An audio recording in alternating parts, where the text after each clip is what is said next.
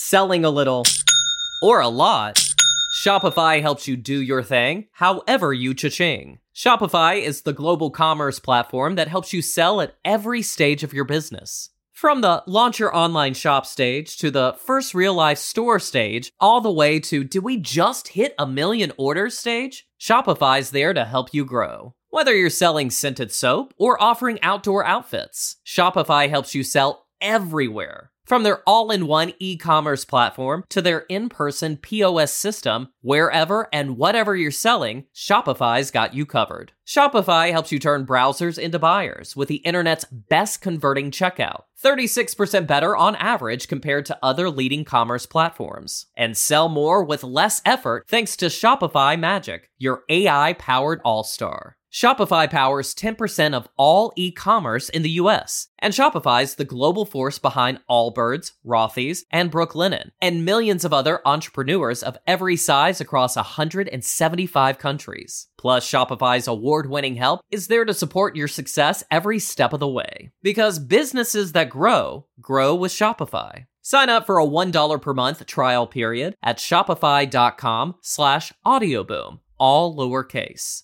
Go to shopify.com/audioboom now to grow your business no matter what stage you're in. Shopify.com/audioboom.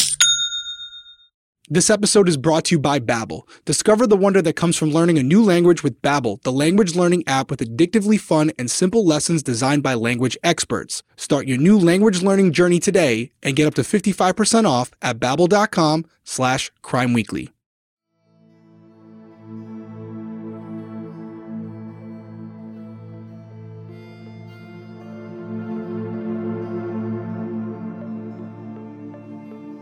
J.J. Vallow didn't have the best start in life.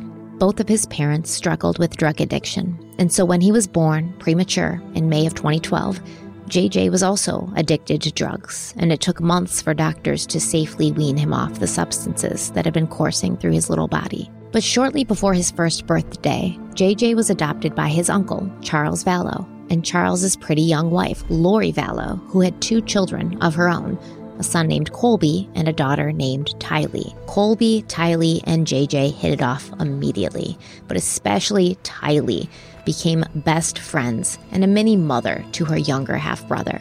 It seemed like JJ and Tylee were a part of one big happy family, so when they both vanished in September of 2019, and their normally attentive and loving mother Lori didn't seem overly concerned about their whereabouts, people started asking questions, but no one could have prepared for the answers we would get.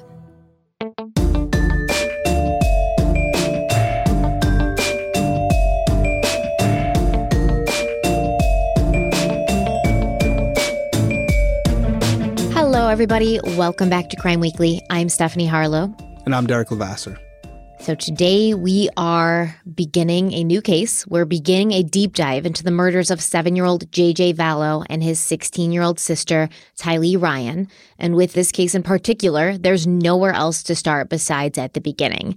But for those of you who are not familiar with all the details, and I think that includes you, Derek, right? You know about this case, but you're not familiar with the details. Not the specifics, but obviously I think everybody knows the Lori Vallow case and because of the circumstances surrounding it. But no, I'm interested to learn the specifics behind it. Yeah, and I mean, I think you're going to be stunned at a lot of points because it's just every time you turn around, every time you turn a corner, there's another thing that you have to sort of tackle. So let me start by giving a brief outline of the people involved and the series of events. So the case starts or sort of centers around 2 people, Lori Vallow and Chad Daybell, and their religious beliefs and alleged cult-like activities. And it also revolves around the complex and disturbing series of events involving the disappearances and deaths of several individuals who were connected to Chad and Lori. Lori Vallow was a beauty queen mother from California, and Chad Daybell was a religious author from Idaho who focused on the end times in his writings.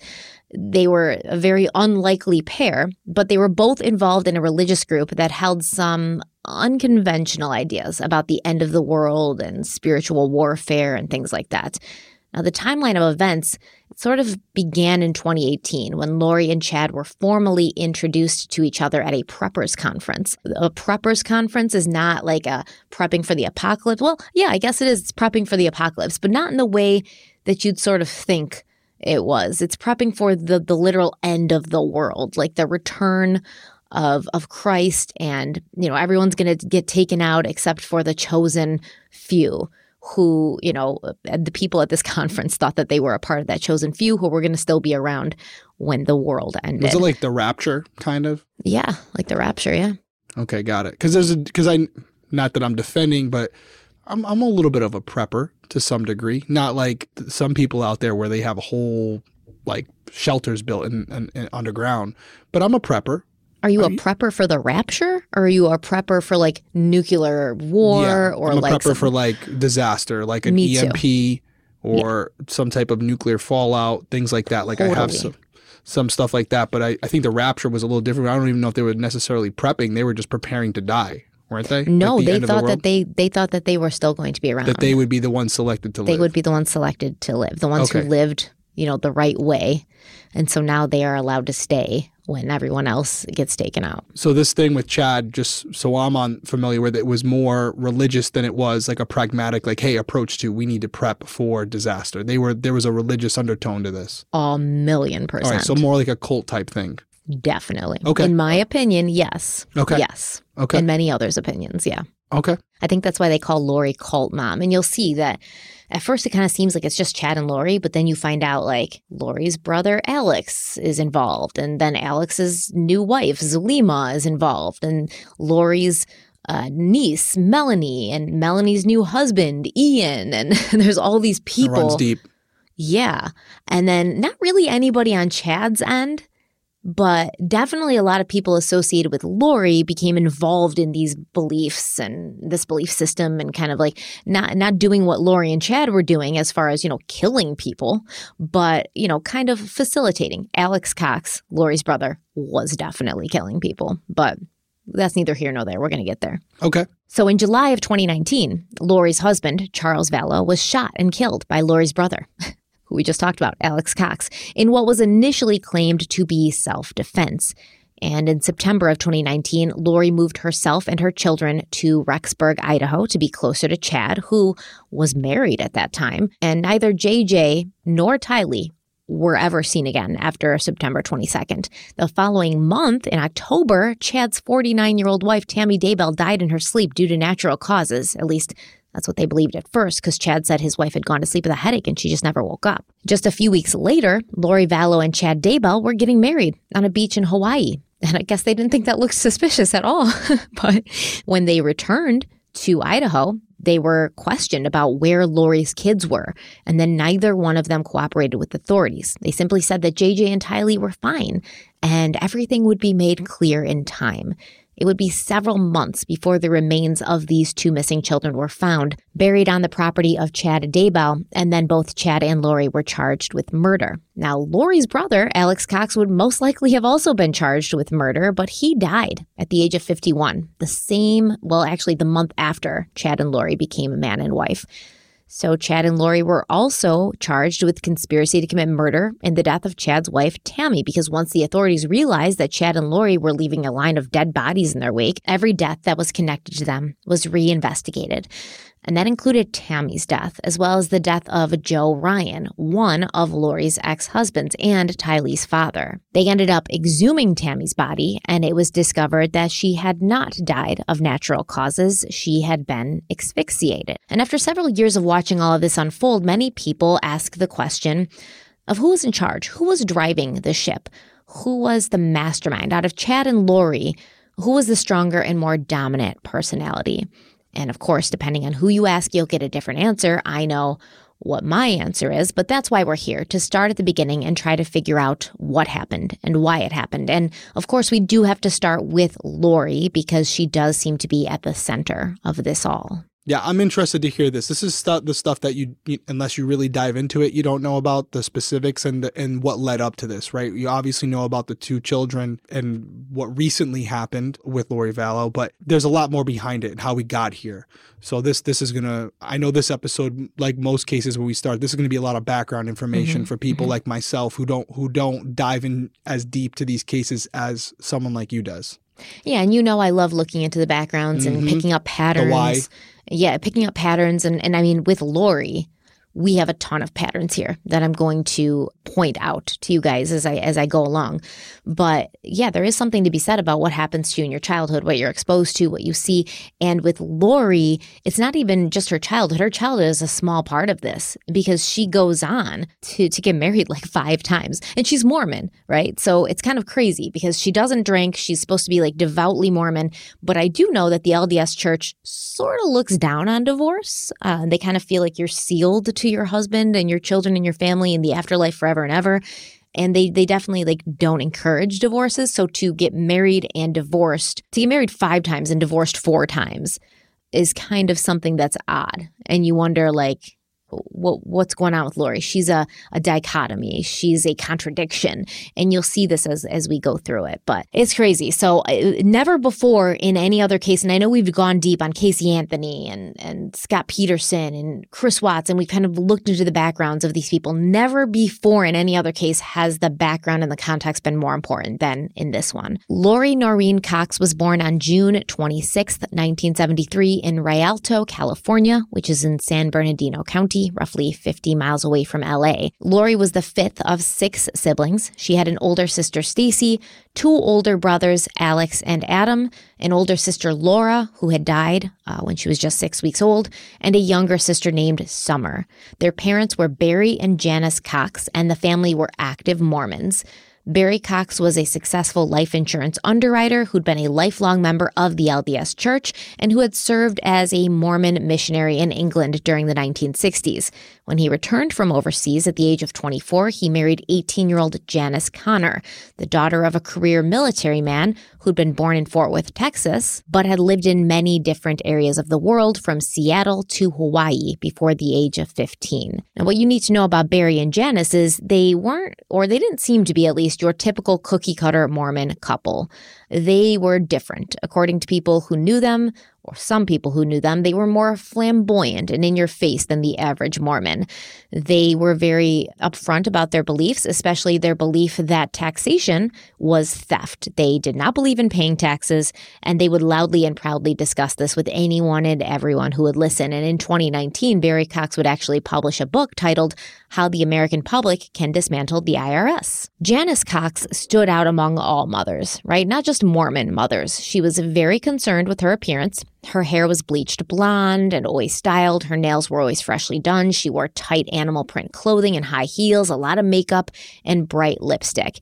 And it was clear that Janice Cox was a woman who wanted to look good and wanted to be appreciated for looking good. And it's very likely that she passed this on to her daughter, Lori, who, as we know, if you followed this case from the beginning like I have, Lori always cared about her appearance to the point where even after she was arrested for not producing her children who were missing, she would not make a court appearance without some brightly colored substance smeared all over her lips. You know, even when she went to prison, she got together with the women in prison so that they could make her makeup because she would not go out in public without makeup, even though she was like being accused of murdering her own children. What she looked like was more important than anything. According to friends, Barry and Janice would go to church at the Redlands, California temple, but they weren't particularly devout, and they often seemed more preoccupied with their own lives than they were with the lives of their children or what their children were up to.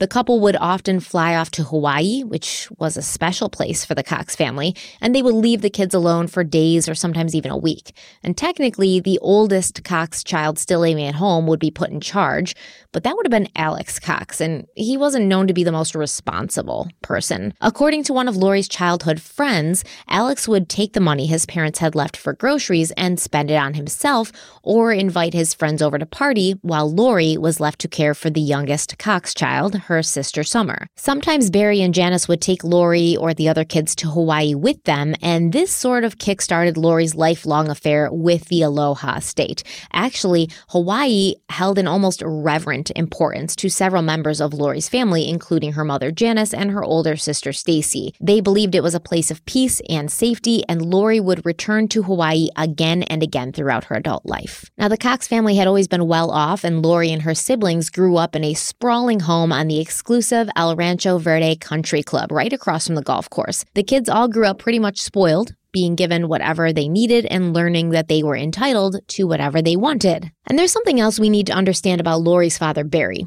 According to Lori's cousin, Megan Iden, Barry Cox believed in something he called the lower 95, which meant that he believed 95% of the population were stupid, unattractive, and less than.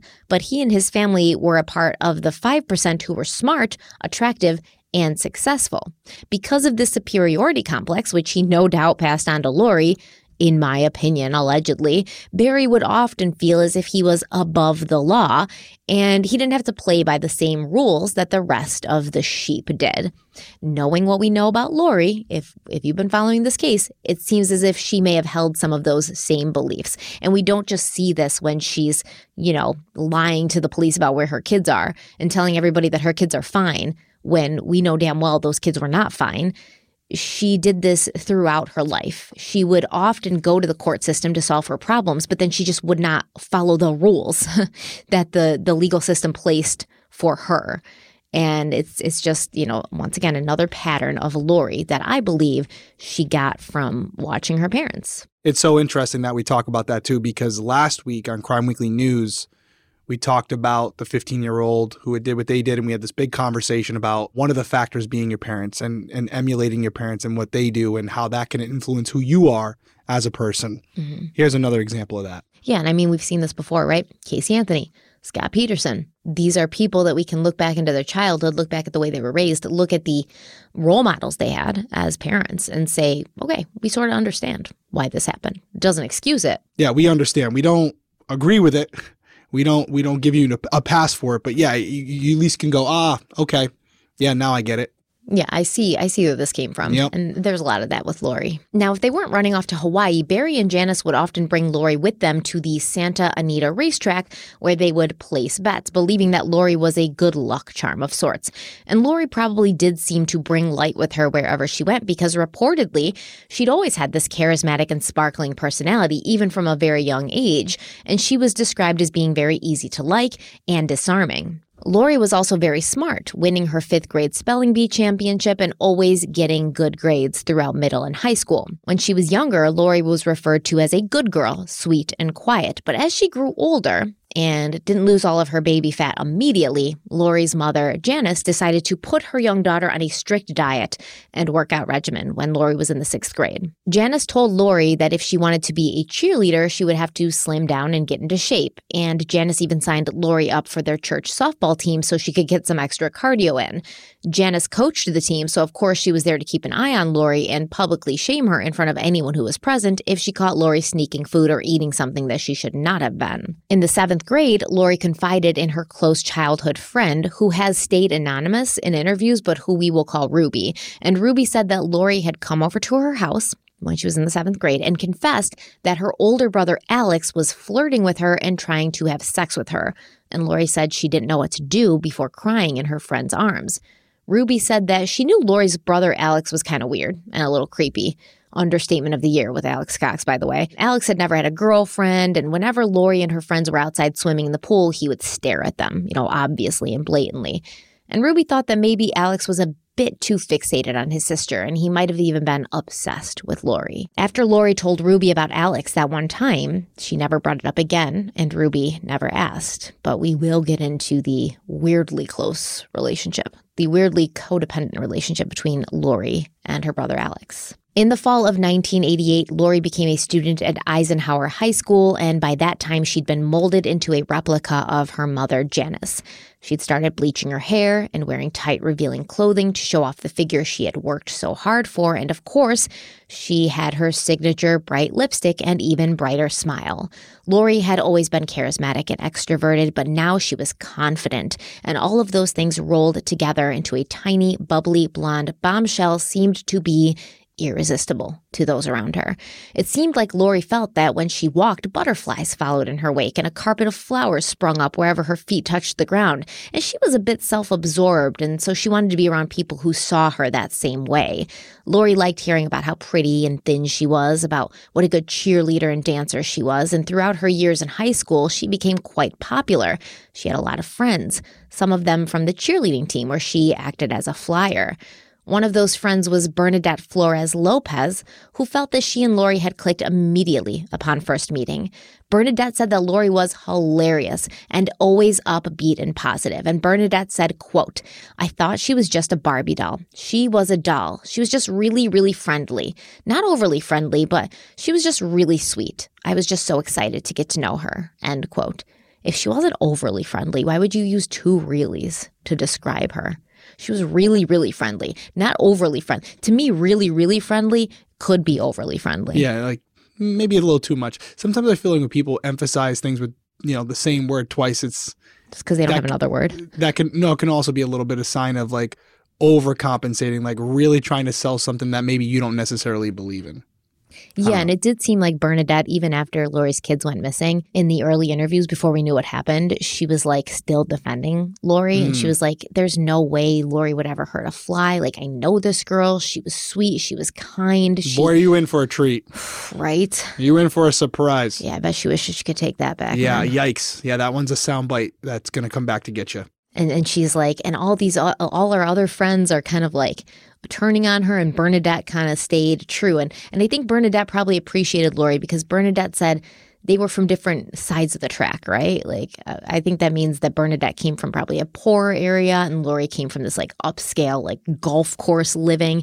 But Bernadette said Lori never treated her differently. She treated her fairly and like an equal, which, I mean, to me, that's like the bare minimum. Like, you shouldn't be grateful to somebody for that. I understand why you would be, but that doesn't make somebody a good person, or it doesn't make somebody a person who's not going to later in life snap and do something crazy and illegal. True. And according to Bernadette, Lori's family was very friendly as well and incredibly welcoming. Bernadette and many other friends of Lori's would spend summer days and weekends hanging out at the swimming pool and practicing their cheer routines on the pool deck while probably creepy Alex watched. Friends of Lori's from that time saw the Cox family as more devout than they'd been viewed in the past. And this is something that I think is very common in these situations. Like, it depends who you ask. If you're asking a non-Mormon, are the Cox families like devout Mormons? They would probably be like, hell yeah, man. Like, they have a huge-ass Book of Mormon in their living room. And that's what Bernadette said. She was like, there's a big Book of Mormon in the living room. Like, they were super devout. But Bernadette wasn't a Mormon. So I think if you probably ask somebody from the LDS community, they're going to look a little deeper and take other things into consideration. Like, having a big ass Book of Mormon in your living room is not a sign that you're like a good Mormon. It's what you do, your acts of service, things like that. So some people said that the Cox family were devout Mormons, but most people agreed that Lori definitely was. Like, she was very into her religious studies, and she would attend religious seminary classes before school each and every morning, which Bernadette Flores Lopez felt was admirable and took a lot of dedication. And I agree with that. Like, if you're a teenager and you're going to religious classes every morning before you go to like your regular academic classes, that means you're devoted to it. And it was clear to a lot of people that Lori was guided by her faith, and she knew the path that was laid out for her by God. Lori often talked about attending Brigham Young University after high school. For those of you who don't know, BYU is located in Utah. It is the Mormon college. It's named after, Brigham Young, who's pretty big in the LDS community. Kind of an important figure. And after college, Lori planned to serve as a missionary for a couple of years, just like her father. And for a while, it seemed that Lori would follow that path without any roadblocks. And I don't really know what happened, but then she met her first boyfriend, Nelson. And for the first 3 years of high school, it seemed like Lori had stayed away from boys and she preferred hanging out with her girlfriends. There were hardly any ever boys around. But in her senior year, Lori started dating fellow student Nelson Yanes. And Nelson had also come from a well-off family, and he'd grown up right down the street from Lori, but he was not a Mormon. And by the time Lori started dating Nelson, there was already a great deal of distance between herself and her childhood best friend, Ruby. Ruby said that she and Lori had grown apart because she didn't like who Lori was becoming, this flashy, self-obsessed girl who wanted to hang out with other people who were also flashy and self-obsessed, which did not include Ruby. And Ruby said that she'd never liked Nelson because he was known to have a temper, and he would argue with Lori and shout at her in the halls of school for everyone to see. Yet Lori would never stand up for herself. She would just take it and stay with him. Oh, that's interesting considering what we're here talking about tonight. Yeah, and I mean, you'll see, like, once again, a pattern. Lori seems to pick these kinds of guys, violent guys who have a temper at first, but then she switches the type of guy that she seems to be going for almost to a more passive kind of person that I think she could control. So it seems like she goes from one extreme to the other. I mean, she was married 5 times, so we've got a whole plethora of personality types to choose from amongst her husbands. But let's take a quick break. We'll be right back. Selling a little or a lot, Shopify helps you do your thing, however you cha-ching. Shopify is the global commerce platform that helps you sell at every stage of your business. From the launch your online shop stage to the first real life store stage, all the way to did we just hit 1 million orders stage? Shopify's there to help you grow. Whether you're selling scented soap or offering outdoor outfits, Shopify helps you sell everywhere. From their all-in-one e-commerce platform to their in-person POS system, wherever and whatever you're selling, Shopify's got you covered. Shopify helps you turn browsers into buyers with the internet's best converting checkout, 36% better on average compared to other leading commerce platforms. And sell more with less effort thanks to Shopify Magic, your AI-powered all-star. Shopify powers 10% of all e-commerce in the US, and Shopify's the global force behind Allbirds, Rothy's, and Brooklinen, and millions of other entrepreneurs of every size across 175 countries. Plus, Shopify's award-winning help is there to support your success every step of the way. Because businesses that grow, grow with Shopify. Sign up for a $1 per month trial period at shopify.com/audioboom, all lowercase. Go to shopify.com/audioboom now to grow your business no matter what stage you're in. Shopify.com/audioboom. This episode is brought to you by Shopify. Do you have a point of sale system you can trust, or is it a real POS? You need Shopify for retail. From accepting payments to managing inventory, Shopify POS has everything you need to sell in person. Go to shopify.com/system, all lowercase, to take your retail business to the next level today. That's shopify.com/system. All right, we're back and we're continuing on with the life and times of Lori Cox, Vallow, Daybell, Orion. She's been married so many times. I'm going to keep saying that. So Lori graduated from high school on June 12th, 1991. And at the age of 19, she left home and moved in with her boyfriend, Nelson. And even though her parents had asked her to wait before jumping into marriage, Lori and Nelson eloped in Las Vegas the following year. No one from Lori's life was present at this shotgun wedding, and this will become a pattern. I know we got lots of patterns. It's throughout Lori's life and throughout her next 4 marriages. Lori and Nelson got divorced about a year later, and we don't know officially what happened between them. To my knowledge, Nelson Yanes has never done interviews or spoken publicly about his short-lived relationship with Lori, but Lori's childhood friend Ruby claims that she saw Lori about a year after her marriage, and they sat down and they kind of talked, and Lori told her Nelson was abusive, and that's why she was divorcing him. We have no way of knowing if that's true, by the way, because once again, he has not told his side of the story. He hasn't spoken about anything. But after her first divorce was finalized, Lori moved to Austin, Texas, where her older brother Adam was working as a DJ at a local radio station. Before we move on with this story, do you remember years ago, and I remember it was like a big story, years ago, there was a radio station and they did this contest called like Wee for a Wee. And they said whoever could drink the most water without peeing would win the Wee, right? And then a woman died of water toxicity, right? Yep. That radio DJ was Lori's brother. Oh, Jesus. Adam, right? There's a twist. Right? There's tons of twists in here, man. I mean, I think that's just coincidence, but that is crazy. Obviously a coincidence, but it's crazy because I remember how big that story was. Like, I remember where I was working when I heard about it because everyone was talking about it because we really didn't know, like, you could die from drinking too much water, but it happened. And then I don't think he got sued, but the radio station, Clearwater radio station, Clear Channel radio station got sued. Tons of damages. He got fired. A bunch of other people got fired. And then he wrote a book about it. Not about that specifically. It was just in the book. But he wrote a book about being like a radio DJ and his life as being a radio. Lots of people in Lori's family be writing books. Makes sense. They're all fucking narcissistic. I don't think Adam is, to be fair. I think he's probably like the most normal. Like Adam, which is the oldest brother, and Summer, who is the youngest daughter, appear to be the most normal out of the bunch. So while in Austin, Lori enrolled at the Baldwin Beauty School where she would learn to cut and style hair.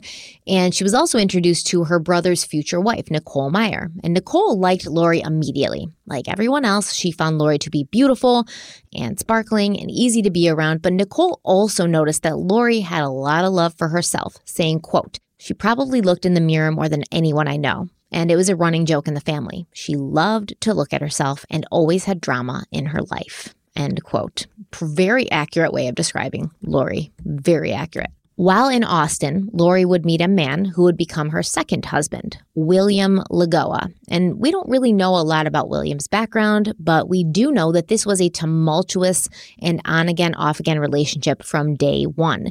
And Lori and William lived together in Austin on and off for about 4 years before even getting married in 1995. During that entire time, Lori was constantly trying to convince William to convert to the Mormon religion. And before they were married, Lori called the police on William several times, accusing him of abuse. In July of 1995, a Travis County deputy sheriff visited the couple at their Bluff Springs Road home and was told by Lori that William had hit her in the mouth and thrown her on the bed.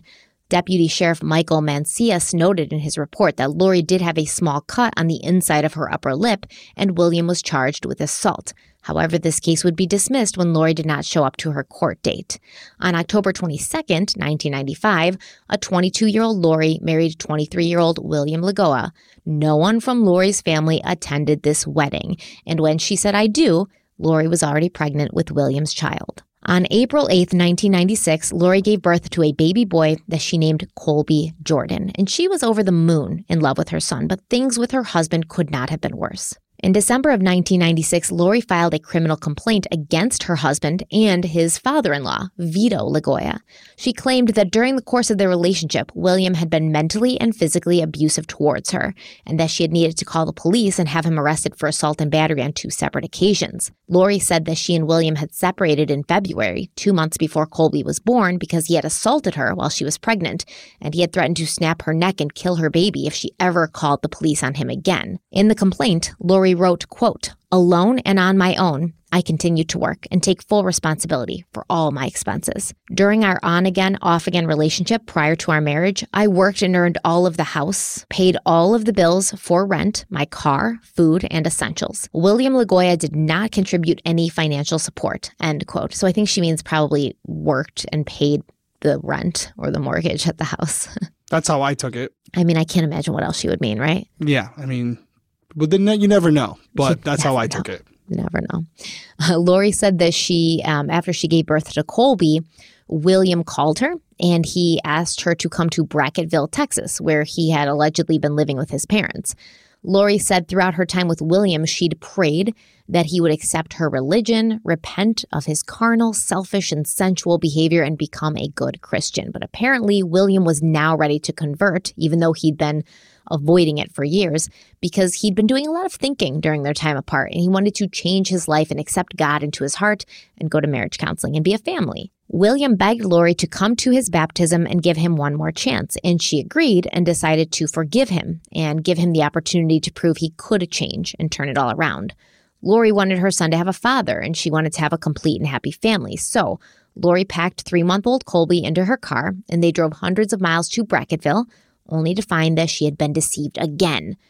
And Lori actually says this. She wrote, quote, "I found out that my husband deceived me and lied about his change of heart. He was actually living with another woman in Austin and using her car and sleeping with her and letting her pay all of the bills. He knowingly and intentionally conspired to defraud me into quitting my job, where I earned about $45,000 annually, to corner and live with him and his parents in Brackettville, where he could work and take care of us, pay the car payment and all the household bills. He said he wanted and needed his wife and baby, and that he needed my car so he could drive to work. He took advantage of my good faith, my charity, and my vulnerable situation. When I moved in with him again, he immediately returned to his old ways and took the keys to my car against my will, and he hid my spare key so that I could not get access to it. Every time I would ask to leave and go back to Austin, my husband would fight with me physically, hold the keys away. He kept me imprisoned at his residence," end quote. So Lori goes on to say that in early November, while William was passed out drunk after a one-night stand, Lori and Colby snuck out of the house at 3 a.m. and they drove to Lori's parents, who at that time had left California and they were living in San Antonio, Texas. And you'd think that this would have been the end of it, right? Like, somebody's held you imprisoned, took your car. It's awful. You just would probably not want to, be with them again, and you definitely wouldn't trust them. But Lori goes on to say that when William realized she'd fled, he called her and he begged her to reconsider. He told her that everyone missed her and Colby and that they were a family and they needed to try and work things out. And Lori said she was taken in by his sincere efforts to turn over a new leaf, and she also wanted to get the clothes and belongings that she left behind in Brackettville anyways, so she agreed to go back. William had told her that if they tried and failed to make their marriage work, Lori would be free to go and she could take her car and whatever else that belonged to her. But a few days later, when Lori did end up, wanting to leave, she was told by William and his stepfather, Vito, that she could go, but Colby would be staying. And Lori obviously wasn't going to have that. She said she pretended to go along with it and be subordinate. But a week later, she convinced William to bring her to her parents' house for Thanksgiving. And once there with Colby, she refused to go back to Brackettville. So this was not a great marriage, obviously. And Lori would file for divorce, saying that William was void of any light or intelligence, and he clearly didn't know the difference between right and wrong. Life for Lori and her son Colby was not easy after this, and things would remain chaotic for a few years as Lori took random hairdressing jobs wherever she could, and they moved from place to place hoping that a change of scenery would bring better and more profitable opportunities. But according to all reports of people who knew Lori and Colby during this time, Lori was a good mother, an attentive mother, who clearly loved her son more than life. A woman named Tammy, who knew Lori while she and Colby were living in Westlake, Texas, also remembers how impressed she was that Lori managed to work, take really good care of Colby, be a single mother, and still find the time to run twice a day in order to stay in shape, all while not having a sip of alcohol, which I think would be very difficult, by the way. I have to have at least a few sips of alcohol if I'm doing all of that. You? A few sips of never. Few bottles, maybe. No. I don't know what you're talking about. I mean, not honestly, my Stephanie Harlow. I know Mormons don't drink alcohol, right? Right. But also they don't get divorced. So if you're going to break some of the rules, why wouldn't it be the alcohol Might as well rule? break all of them. Or just the alcohol one, So in May of 1998, Lori got a brief respite from her troubles when her parents decided to take herself, Colby, and her younger sister Summer to Hawaii for a week-long vacation. The same day the group landed on the islands, Lori's older brother Alex called with some startling news. Alex had been left behind at home to take care of his other sister Stacy, who was in very bad health. So we actually have to go back a bit in the timeline and talk about Stacy Cox. So Stacy was the oldest daughter, and she'd left home in 1987 when she married a Home Depot executive named Stephen Cope. And on April 24th, 1989, Stacy gave birth to a daughter that she named Melanie. Melanie's going to be Lori's niece, who ends up kind of wrapped up in her cult shit, right? But at that time, in 1989, Melanie was just a little innocent baby, the light of her mother's life. But the following year, Stacy was diagnosed with diabetes, and she was told by her doctor that she needed to monitor her condition carefully and also make sure she was taking her insulin injections whenever she needed. But for some reason, Stacy decided not to do this. And by August of 1995, she and her husband Steve were in a bitter custody battle over her daughter, Melanie. Now, bitter custody battles, also a pattern in the Cox family.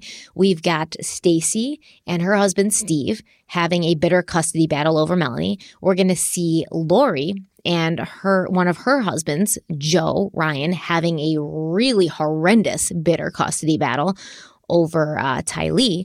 And we're also going to see Melanie, this little niece here, when she grows up later, having another bitter custody battle with her husband, Brandon, who Alex Cox would attempt to kill, instead Alex, of just... he's back again. Freaking Alex. He was the enforcer of the cult, Yeah. The hitman of the cult. He was the muscle, which when you see Alex, you'll be like, he was the muscle? But yeah, he was the muscle. I have to say, when you mentioned Casey Anthony at the top of the show and family dynamics and the whys, when you start to learn about someone, I was thinking to myself, like, okay, yeah, I'm sure it's bad, but it can't be as bad as Casey Anthony. Wow. Boy, was I wrong. Yeah, I mean, Casey Anthony's family, I don't know we know some of the players, but it doesn't seem like it was a mass, issue amongst all family, all relatives throughout the family tree. This runs deep. I mean, yeah, at least Lee really Anthony wasn't out there like trying to take people out. Well, that we know of. Allegedly. I mean, let's. We're not going to make too many assumptions. We're not going to make too many assumptions. We're not going to give her any benefits of the doubt because I don't know with that family. But this is, I'm even having trouble. Like I'm writing. Usually I'll have like a little diagram or whatever. I'm just listening at this point. I'm like, okay, you know what? Maybe I'll have you draw me like a diagram afterwards. We'll just throw it up on the screen. No, let me know if you need me to refresh your memory. Just ask questions because I'm sure there's people in the comments who are not as familiar with this case who will have the same questions. I'm gonna have to rewatch this episode myself. There's no doubt about it because this is some deep shit here. There's a lot of connections and yeah. I understand why we're doing it because it gives you a better understanding of the main character that we're talking about here and how we got to this point. Not that we're going to leave this conversation or this series going, I get it. I get it now. It's just the understanding of who this person is at the core, I think is important when you really want to know the in and outs of the case. Yeah, I agree. And just for some reference, sort of foreshadow a little bit, Melanie, Lori's niece, Stacy's daughter, she would go on to marry Brandon Boudreaux. I think his name was Brandon Boudreaux. And they would have kids and they had a great marriage. They had a great family life. And then all of a sudden, Melanie gets mixed back up with Aunt Lori and Melanie's not happy with her husband anymore. And, she's going over here and she's getting married to somebody completely new, kind of like Lori did when she leaves her fourth husband and marries Chad Daybell out of the damn blue. And now Brandon and Melanie are having this bitter, horrible custody battle that is almost a mirror image of the custody battle that Melanie's parents would have with her. So it's just very startling and kind of like you see history repeat itself. And I think that's common, right? With even we see with alcoholism and infidelity and abuse, domestic abuse. A lot of the times, kids will. You have the polar opposite too, right? You have kids who grow up and won't touch a sip of alcohol because their mom or dad was an alcoholic. But I think more cases than not, this is the likely scenario where a child grows up seeing the people that they, genetically predisposed to want to be like to grow up. That's their example, right? That's who they're going to emulate, just like any type of person or any type of animal. They end up being their parents. And it's one of those things where this is what they see every single day. Yeah. So their brain becomes programmed. It's wired to be the same. That's all they know. That's all they know. Yeah. Doesn't make it okay because, as I mentioned 2 minutes ago, you can look at those things and choose to not be that person, because even though you may see it, it doesn't give you the excuse to be the same person. You still, if you're exposed to the outside world, which is a different conversation because of the dynamics of this relationship, doesn't seem like they had too much exposure to other family dynamics that were kind of kept in house. But usually no, they did. They definitely did. They, like I said, the parents are out. They're going to Hawaii and stuff. Lori was always hanging out at Ruby's house, with her parents for holidays and stuff. They definitely had outside exposure. So at some point, the difference between right and wrong. Yeah, you can see what's going on in your, under your roof and what's going on in the majority of other people's homes and understand okay, you know what? Maybe what I'm seeing is not the norm. But I do feel like some people, Lori's probably one of them, where if you had the opportunity to talk to her, she would justify her actions. Oh, she would. Because it's a guilt trip. Oh, see, it's not my fault. It's their fault. No, she wouldn't even do that. She would say, I was 100 million % right. My family was always 100 million % right. We've done nothing wrong. Doubling down. You're the weird ones. You guys are weird. We are remember, the top 5%, just like her father felt. Everyone else is a stupid, unattractive, ugly sheep. Yeah. But we are beautiful, like descendants of the gods and above everyone else. Kind of reminds you of the Waco thing, right? With all that. And obviously there's more to that story, but just as far as the mindset, right? They will die for it, and they believe it unconditionally. Well, I don't know if Lori would ever die for anything, but she would kill. She'd kill for anything. Yeah, there you go. Yeah, absolutely. Her own children, by the way. Terrible. So in this custody battle between Stacy and Steve Cope, Steve claimed that Stacy had not been taking care of her health, and because of this, she had developed a condition from her diabetes called gastroparesis, which is caused by high blood sugar, and it affects how the body absorbs nutrients. And it can often lead to malnutrition if left untreated. Steve said that Stacy refused to take her insulin, and she'd always been weird about food, but by the middle of 1994, she viewed all food as poison.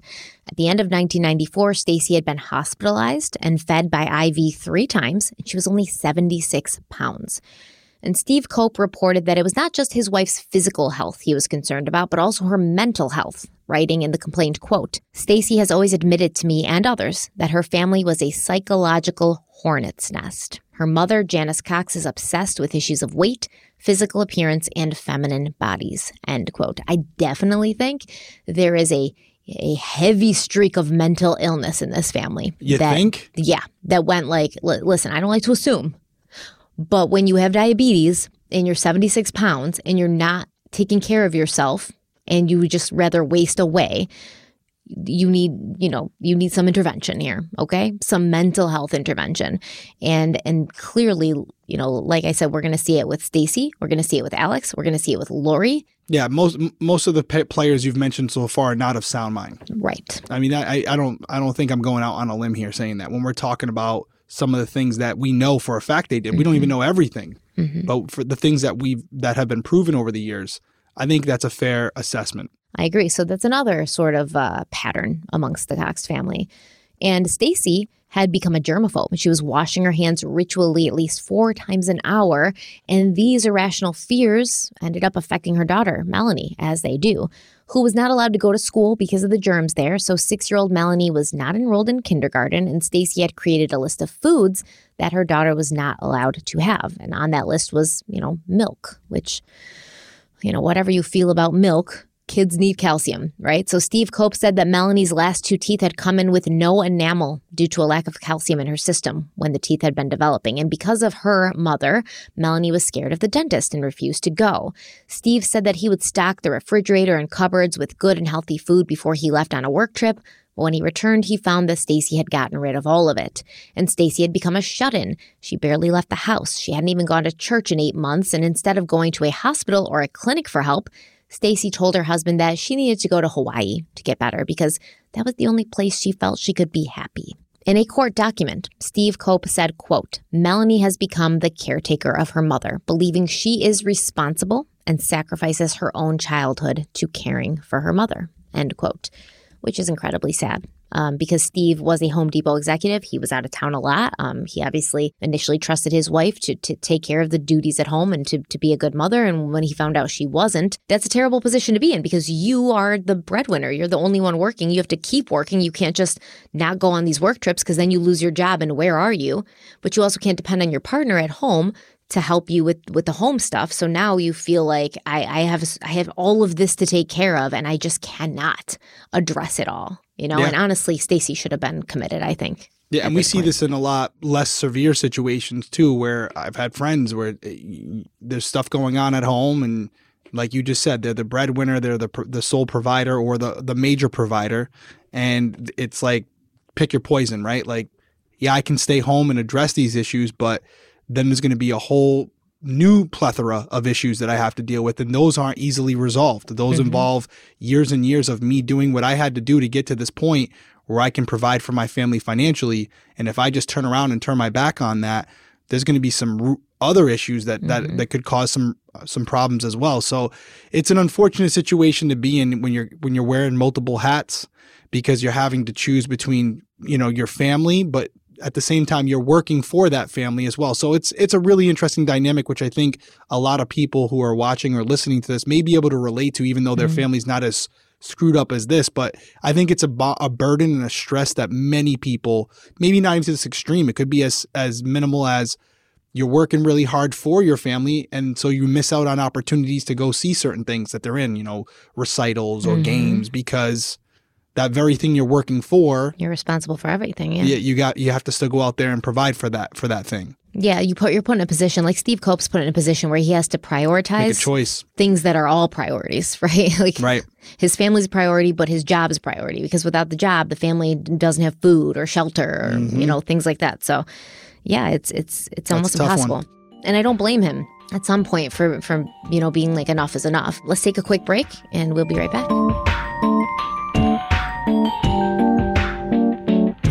Selling a little or a lot, Shopify helps you do your thing however you cha-ching. Shopify is the global commerce platform that helps you sell at every stage of your business. From the launch your online shop stage to the first real life store stage, all the way to did we just hit 1 million orders stage? Shopify's there to help you grow. Whether you're selling scented soap or offering outdoor outfits, Shopify helps you sell everywhere. From their all-in-one e-commerce platform to their in-person POS system, wherever and whatever you're selling, Shopify's got you covered. Shopify helps you turn browsers into buyers with the internet's best converting checkout, 36% better on average compared to other leading commerce platforms. And sell more with less effort thanks to Shopify Magic, your AI-powered all-star. Shopify powers 10% of all e-commerce in the US, and Shopify's the global force behind Allbirds, Rothy's, and Brooklinen, and millions of other entrepreneurs of every size across 175 countries. Plus, Shopify's award-winning help is there to support your success every step of the way. Because businesses that grow with Shopify. Sign up for a $1 per month trial period at shopify.com/audioboom, all lowercase. Go to shopify.com/audioboom now to grow your business no matter what stage you're in. Shopify.com/audioboom. I'm at the nail salon. I'm at the grocery store. I'm at the combination nail salon and grocery store. Wait, she's at the nail salon and the grocery store? I'm at the combination nail salon and grocery store. Groceries through Instacart, delivered to my door. I don't have to choose between acrylics and the grocery store.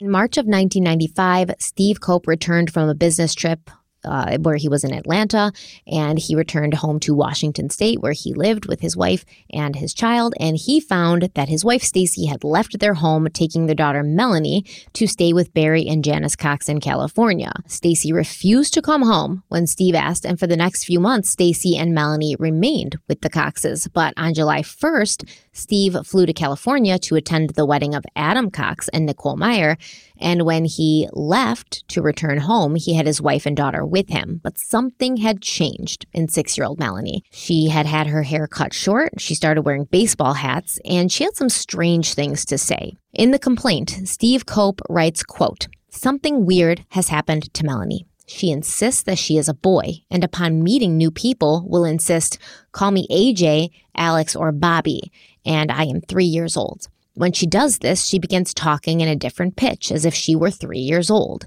End quote. I never understood why this happened. I didn't understand who had, coached her to do this. Some people suggest it was Alex because he liked to wear like baseball hats, and obviously one of the names she wanted to go by was Alex. And he would have been there living with his parents at that time. So it's possible, but what is the end goal of telling a 6-year-old girl that she's a 3-year-old boy named Alex, AJ, or Bobby? I don't know.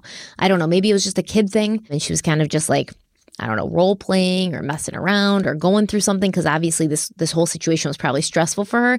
And then you got to go live with these like banana nut Sunday people, Janice and Barry Cox over here, like probably didn't help the stress level on Melanie when she was already dealing with her mother's condition and basically feeling responsible for her mother's care, and then having her father and her mother fighting all the time. So maybe she just sort of like disassociated in a way. I'm not sure, but it would be concerning as a parent, I think. I would agree with that. On July 28th, Steve finally had enough and took Melanie away from the house, saying he would not return until Stacy vacated the premises. The following month, Stacy's father, Barry, filed his own sworn declaration, attacking Steve, defending Stacy, and demanding that they should get full custody of little Melanie. Barry said that Steve worked too much, and he always left his wife alone, even though Barry had tried to show him the path to being a good husband. Barry said Steve was a rough construction worker type who had no appreciation or respect for delicate or sensitive things, and he wrote, quote, "I loved Steve, and I wanted to help him. Accordingly, I warned Steve at one point that his absence and estranged attitude for his wife and child would lead to problems. I told him that a wife was like a delicate flower and needed to have tender love and care. He was indifferent to my suggestions," end quote. Why don't you treat me like a flower? A delicate flower. I mean, if you remember, a few episodes ago, I asked you about my voice, and you basically told me I was trash. So what? That's why you don't get treated like a flower. Wait, what did I do? We're recording multiple episodes in 1 week, so I'm a little confused. But I think it was Jacob Landine Part 1. You were talking about how soothing Eric's voice was, and I said, well, do you talk about me that way? And you basically said, no, you're more of like a drill sergeant, and people got a kick out of that. Do you remember it now? I still don't see why you can't treat me like a delicate flower that I am as a woman. You're a rose with many thorns. How about that? But okay. Yeah. Fine. Okay. This is what you get. This is what you get. I get the thorns. I tried to teach you the right path of how to, really like make a woman bloom, but you just don't want to listen. So you're on your own. Fair enough. So despite this compelling custody argument from Barry, full custody of Melanie was awarded to Steve Cope, thank God, and Stacy, whose health was getting worse by the day, moved back in with her parents, who would help care for her. But in May of 1998, when most of the family was out of the house on a trip to Hawaii and Stacy was alone with her brother Alex, she became very ill. Alex claimed he had walked into her bedroom to find her unconscious, and when she was rushed to the hospital, she fell into a coma that she never came out of. Stacy Cope died on May 21st, 1998, at the age of 31 of undetermined causes. And obviously, it's easy to assume that her death was related to her declining physical health and her untreated diabetes. However, with these people, nothing should be assumed, okay? I mean, we assumed that Tammy Daybell died of natural causes and found out that we were very misguided on that. I always knew that she didn't die of natural causes. No man buries his wife, who he loved and who he had nothing to do with her death, and then gets married to another woman 2 weeks later, all right? So that was suspicious right off the bat. But regardless, we don't assume anything, especially when Alex Cox is involved.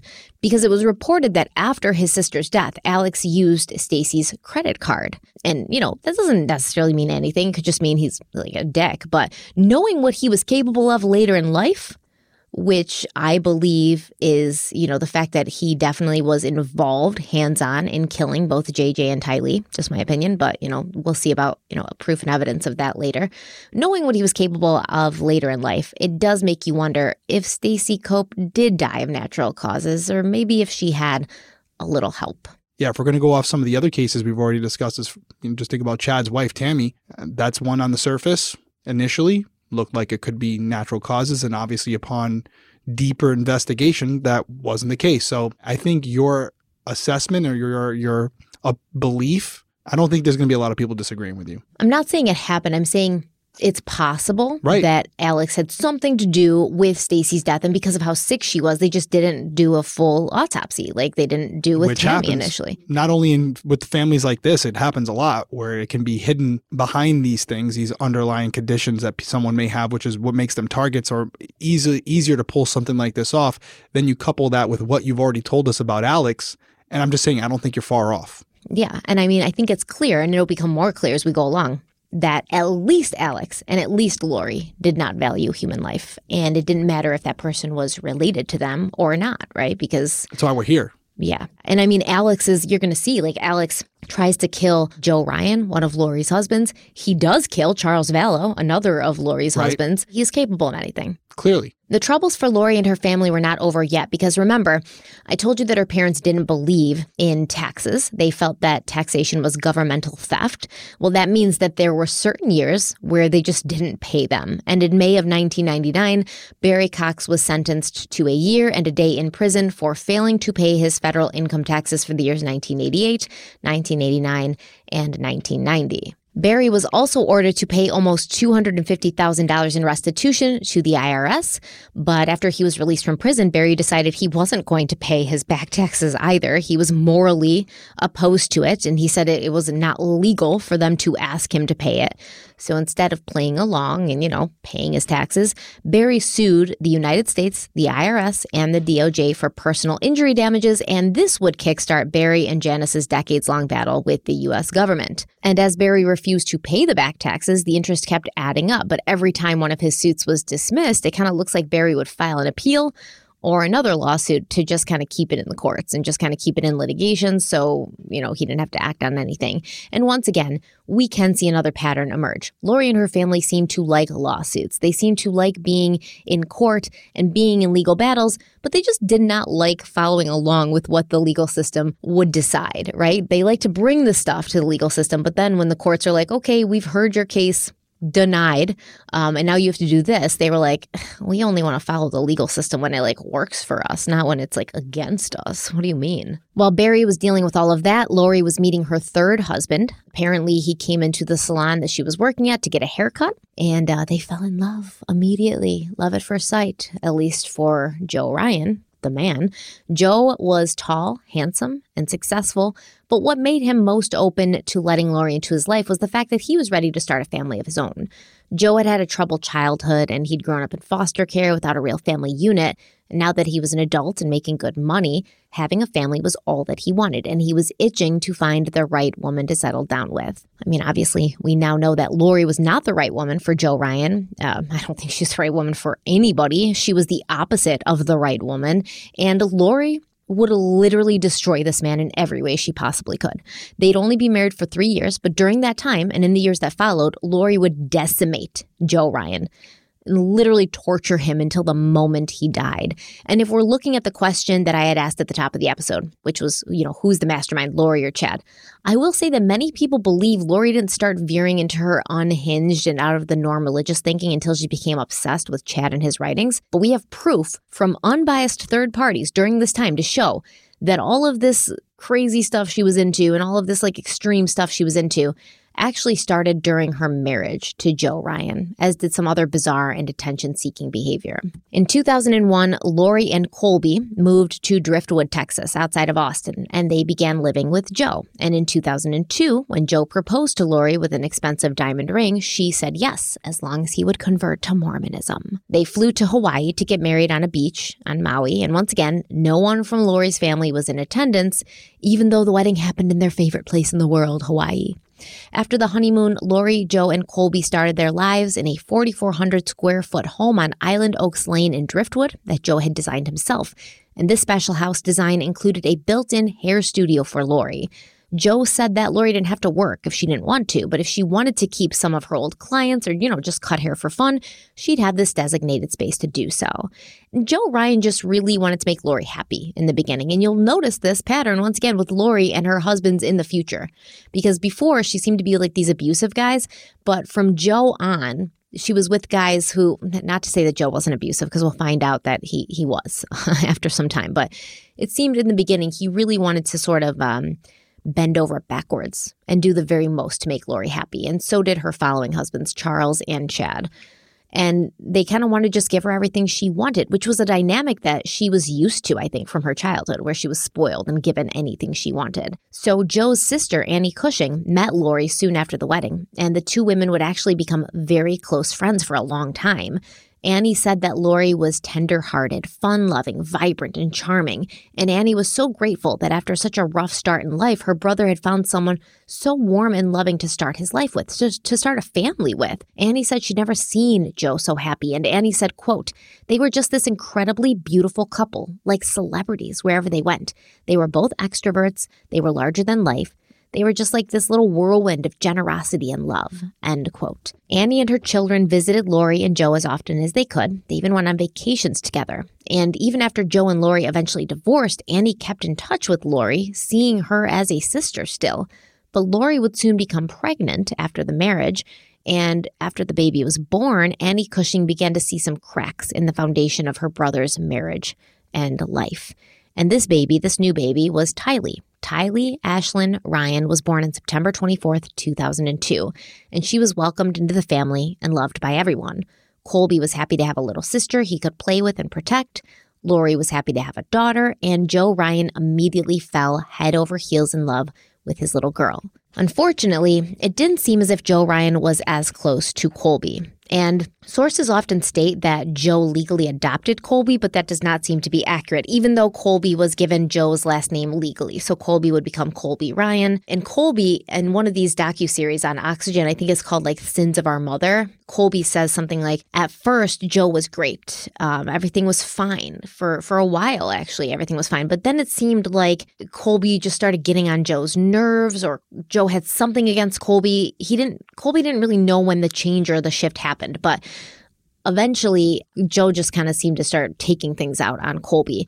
And it appeared that Joe could be a bit rough with Colby. And during a Dateline interview, Colby said, quote, "He went out of his way to make a point when he would spank me and weird things like little hits on the head and thought it was funny," end quote. Colby said that Joe Ryan had an explosive temper and he was scared of his stepfather eventually, so he tried to stay out of his way and make himself small because no one ever knew what would set Joe off. For instance, during a fight with Lori, Joe once took a baseball bat to the hair studio that he'd had built for her.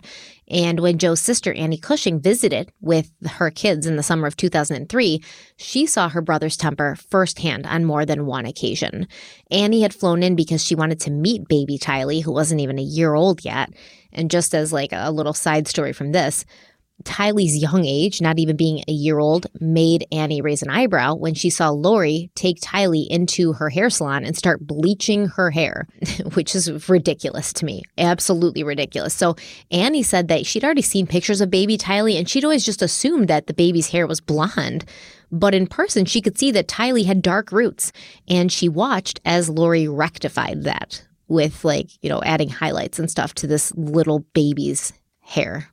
Which, once again, we've got a pattern of being very concerned about appearances and for some reason wanting to be like super blonde. Janice Cox, Lori's mother, always made sure to have her hair bleached. Lori would always make sure to have her hair bleached. Once again, even from prison, she'd find a way to do it. Okay, she'd find a way to do it.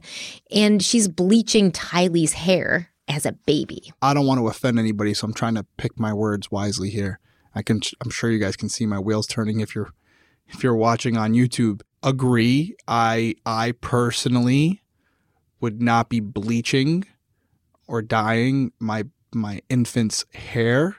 I'll just say it. And Just say it. Yeah. Just say it. I mean, it would be borderline, in my opinion, a form of child abuse. There's chemicals that the baby shouldn't be inhaling or having going into her scalp. I have a feeling we're going to get wrecked for that one, but it is what it is. I mean, that's a personal opinion. I don't think so. I would argue, I don't know if there'd be a crime there because it is... The intention at that point is not to hurt the baby. It's for appearances. And I think if I want to play devil's advocate, I haven't said that in a while, and I did this, some would argue that getting a baby's ears pierced at such a young age is an appearance thing for the parents and not necessarily for the baby. And that could be a form of child abuse. So, by the way, can see both sides. And so I'm kind of going back. What do you see? That was a pretty good counterpoint, right? No. Okay. All right. Here's my thing. I'm going to be quiet now. Getting a child's ears pierced, like a baby's ears pierced, it's like a second of pain, but it's not like dangerous. Okay? Bleach and hair dye on a baby's head, which isn't even fully sealed up because you still have a soft spot, is it's dangerous. Sealed up, Stephanie. It's sealed. It's just soft. It's not even sealed up yet. No, it's sealed. It's not sealed. There's a soft spot. Yeah, it's soft, but there's not a hole there. The plates of the skull haven't come together yet. They haven't fused, but there's not a hole in the baby's head where it can like seep in through. It's not Are like you draining. sure? Are you sure? What kind of hole did you have in your head? What kind of soft spot did you have? Might explain some things. Listen, on my kids, every time I like felt their soft spot, I just like cringed because I was like, oh, under this scalp is their brain. I have to be so careful with Gross. it. But is that not true? There's not a hole in their head. There's the plates, the 4 plates are not fused together yet. They're still moving, but on the surface, the skin, it's not like if you poured water on their head, it would go into their brain. There's not a hole. Yes, but if you put hair dye in, which does soak in, it could be going to the brain. Yeah, I guess this is off the rails. I feel like it's dangerous. It's dangerous, and you think about it from the sense of, you know, if the bleach got into the baby's eyes or something like that, or inhaled, even just inhaled. You know, all for appearance, right? And it's not for the baby. The baby doesn't care. No. It's more for you. And that's why I do make the argument against myself that I do, and I did it, so I'm not blaming anybody who has. I did it to my daughters. We had their ears pierced very young, and that is, you know, that's more for us than it is for the babies. They don't give a shit about their ears being pierced. Yeah, but I always felt like you pierce your baby's ears because, like, you know, it's easier to do when they're babies than later when they're like terrified and you don't want to like give them a complex, you know, when they're like older. I was against it. I was against it. Jana wanted to do it. I was against it because it broke my heart to see them in any type of. Of course. All right, we went off the tracks there for a couple minutes, but it happens. Sorry. Let's take our last break. We'll be right back.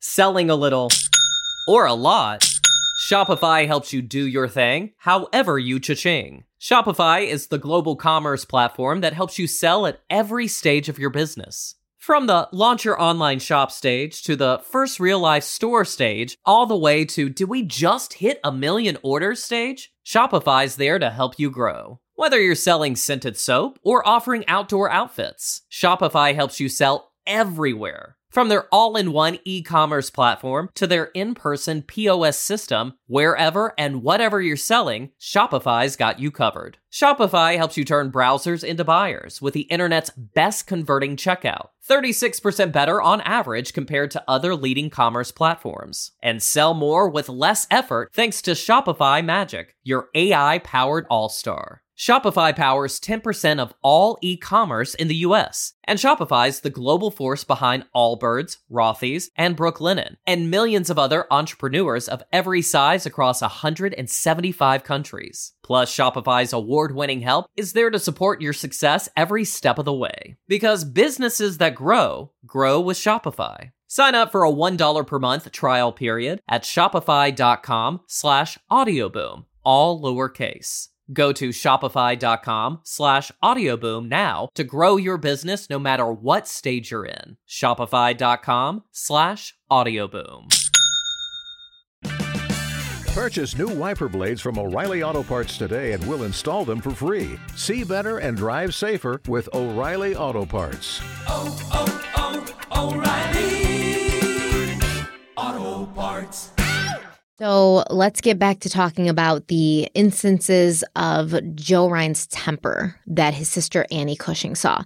So on one occasion, Annie said that her 6-year-old daughter, was getting out of Joe's SUV when she accidentally kind of like laid on the horn. And for some reason, Joe really was triggered by this, and he started yelling at the little girl and aggressively moving towards her, and Annie had to get between them. Another time, Annie saw Joe pull Kobe across a room by his hand and sort of like bending his arm back and pulled him across the room, and then he removed his belt and started hitting Colby with it. And Annie was yelling at her brother, like, "What are you doing? Stop."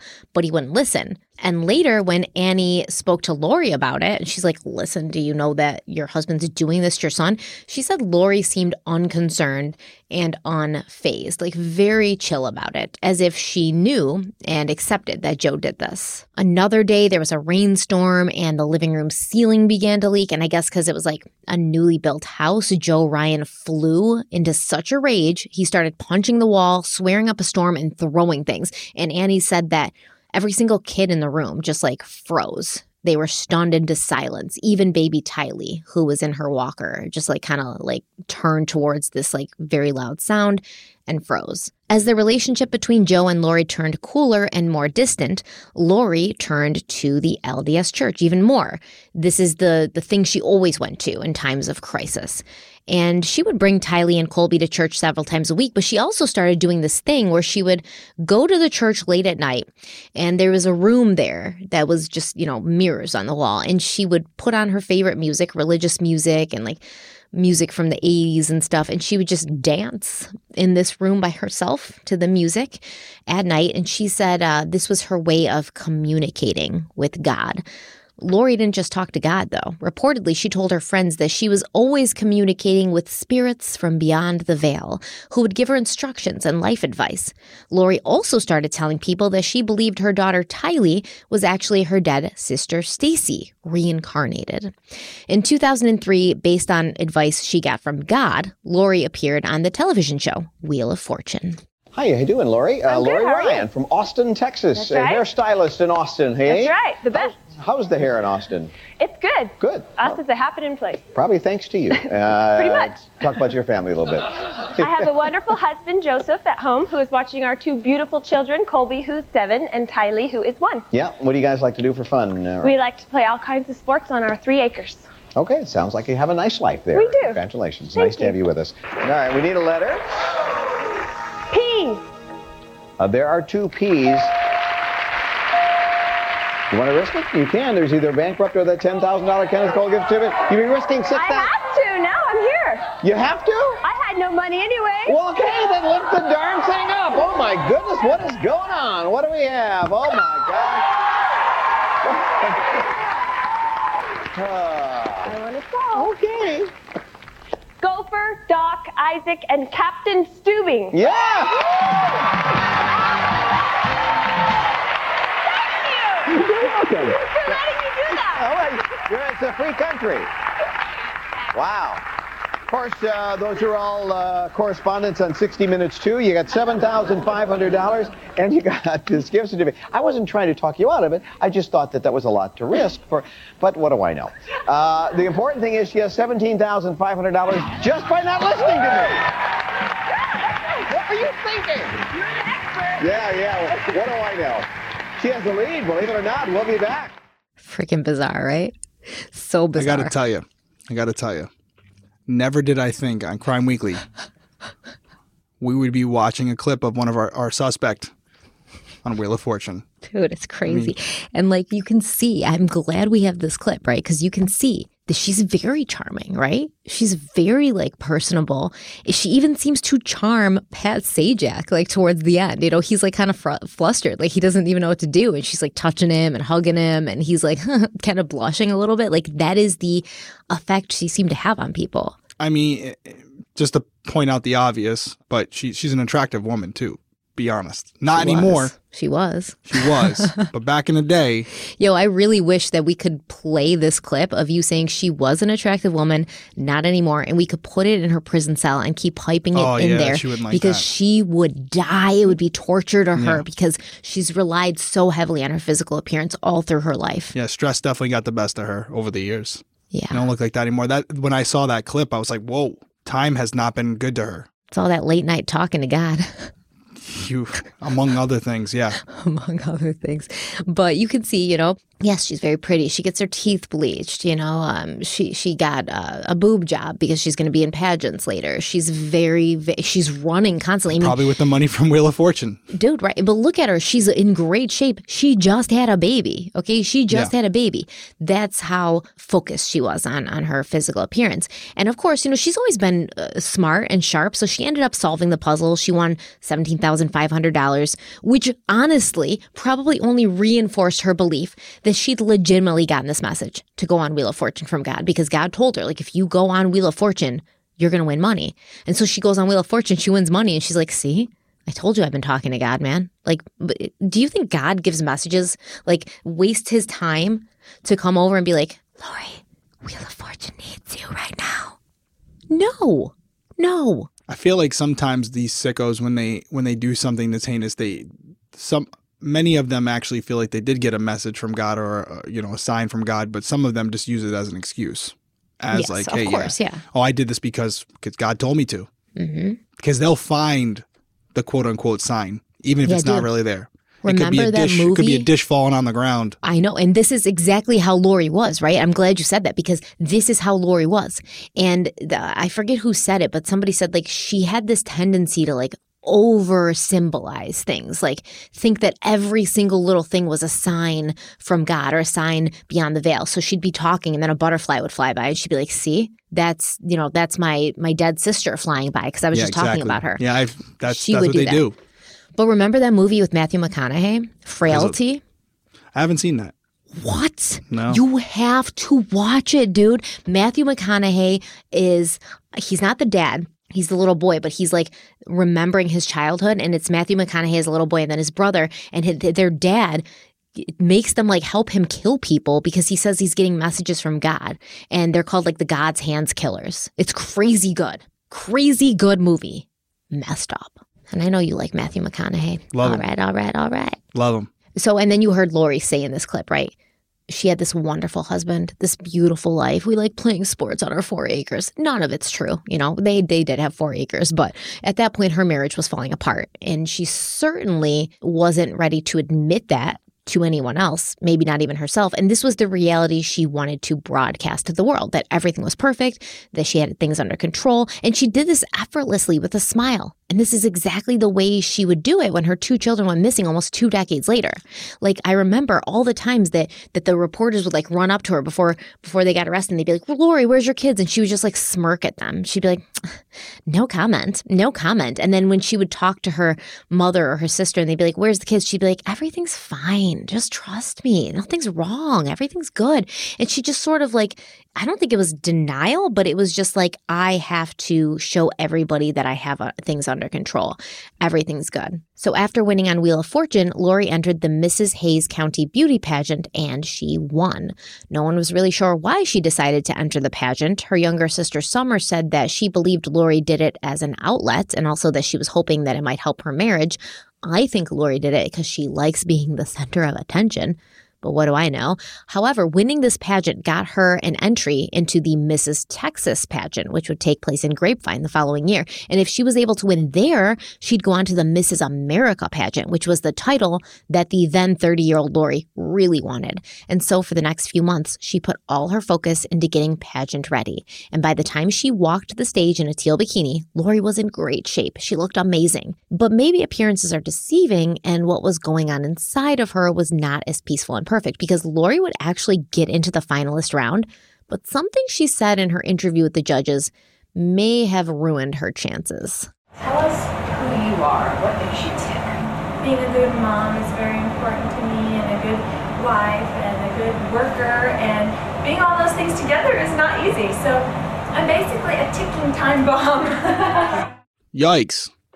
Just the laugh afterwards. It's like, well, you're out of the top 10. Right. I'm basically about to lose my fucking mind. No, I'm basically a ticking time bomb. What?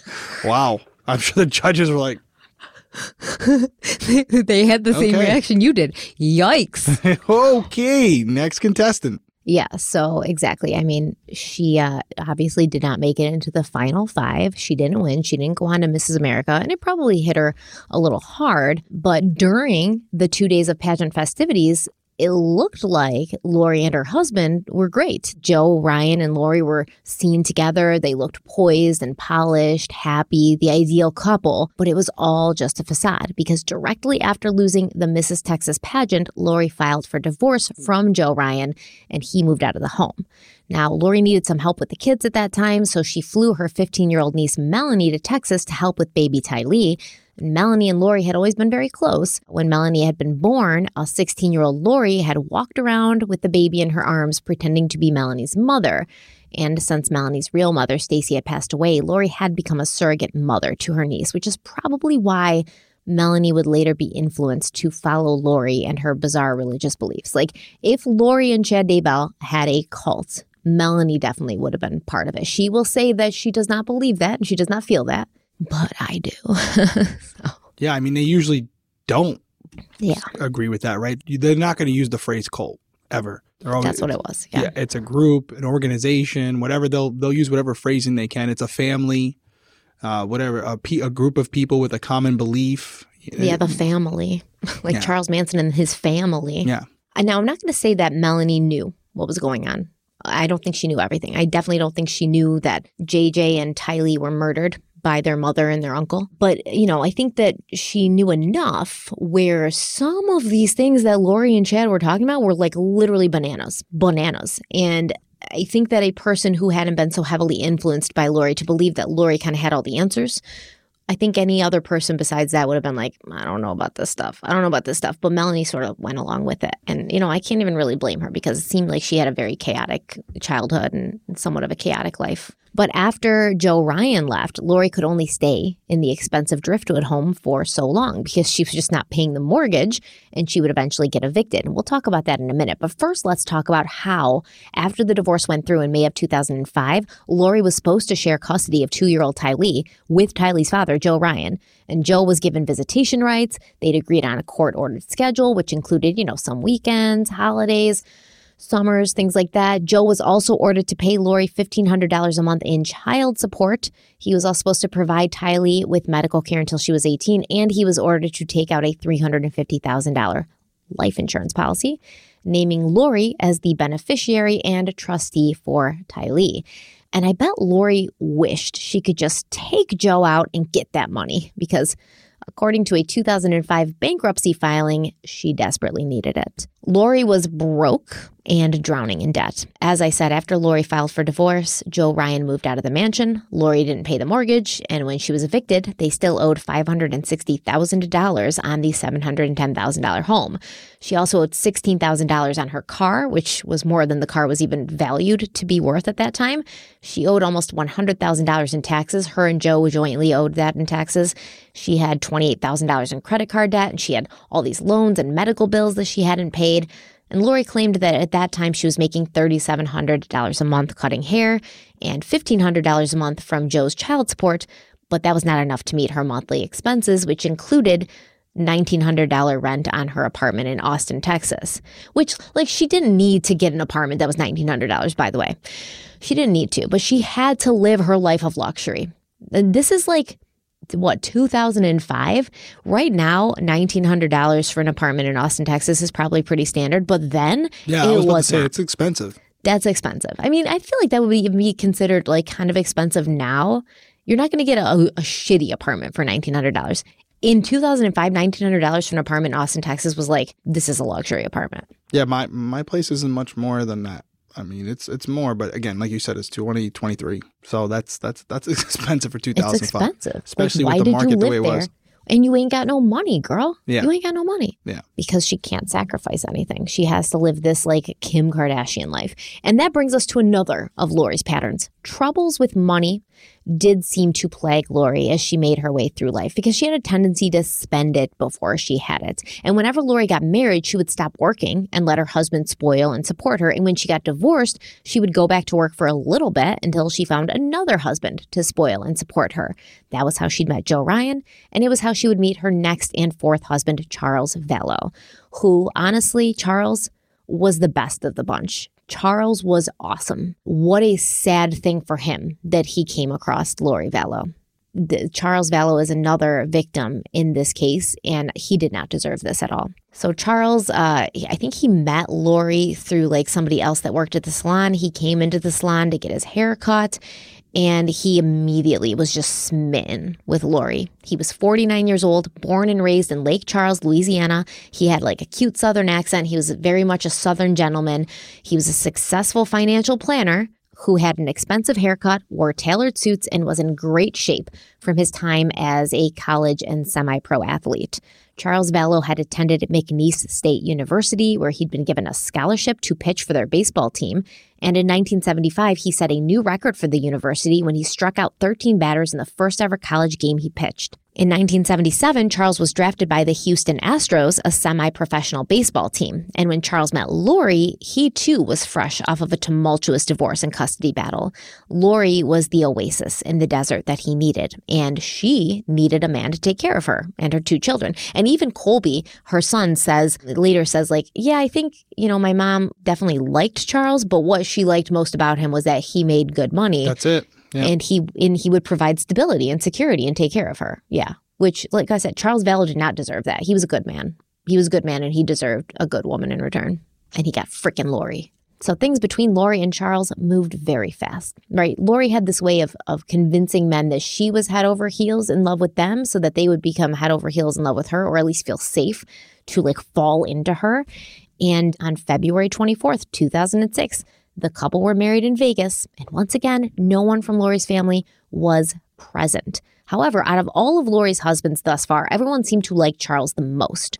Lori's son Colby said that Charles was really sweet, and he cared about Lori right from the start. He wanted to give Lori everything she'd ever wanted. He wanted to make her happy, and that included eagerly converting to the Mormon religion for her. It seemed like Lori, in the past, with her past husbands, she'd always had to pull teeth to get them to even consider converting, right? But Charles, he didn't even take any convincing. He was happy to do it if that's what she wanted. He was happy to do it if it made them more of a family unit.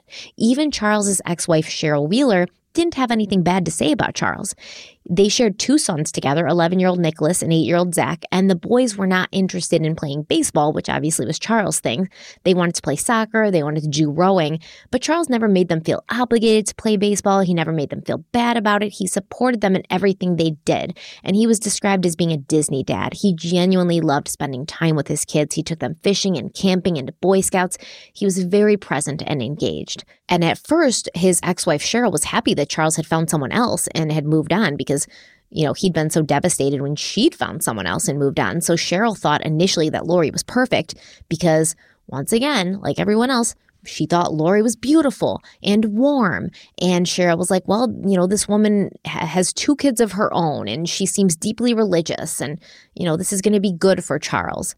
But it only took a few times of meeting and interacting with Lori for Cheryl to change her mind. Lori has a good ability to weed out people that don't drink her Kool-Aid. And I was one of those people. I mean, we've maybe said 3 sentences to each other in all this time.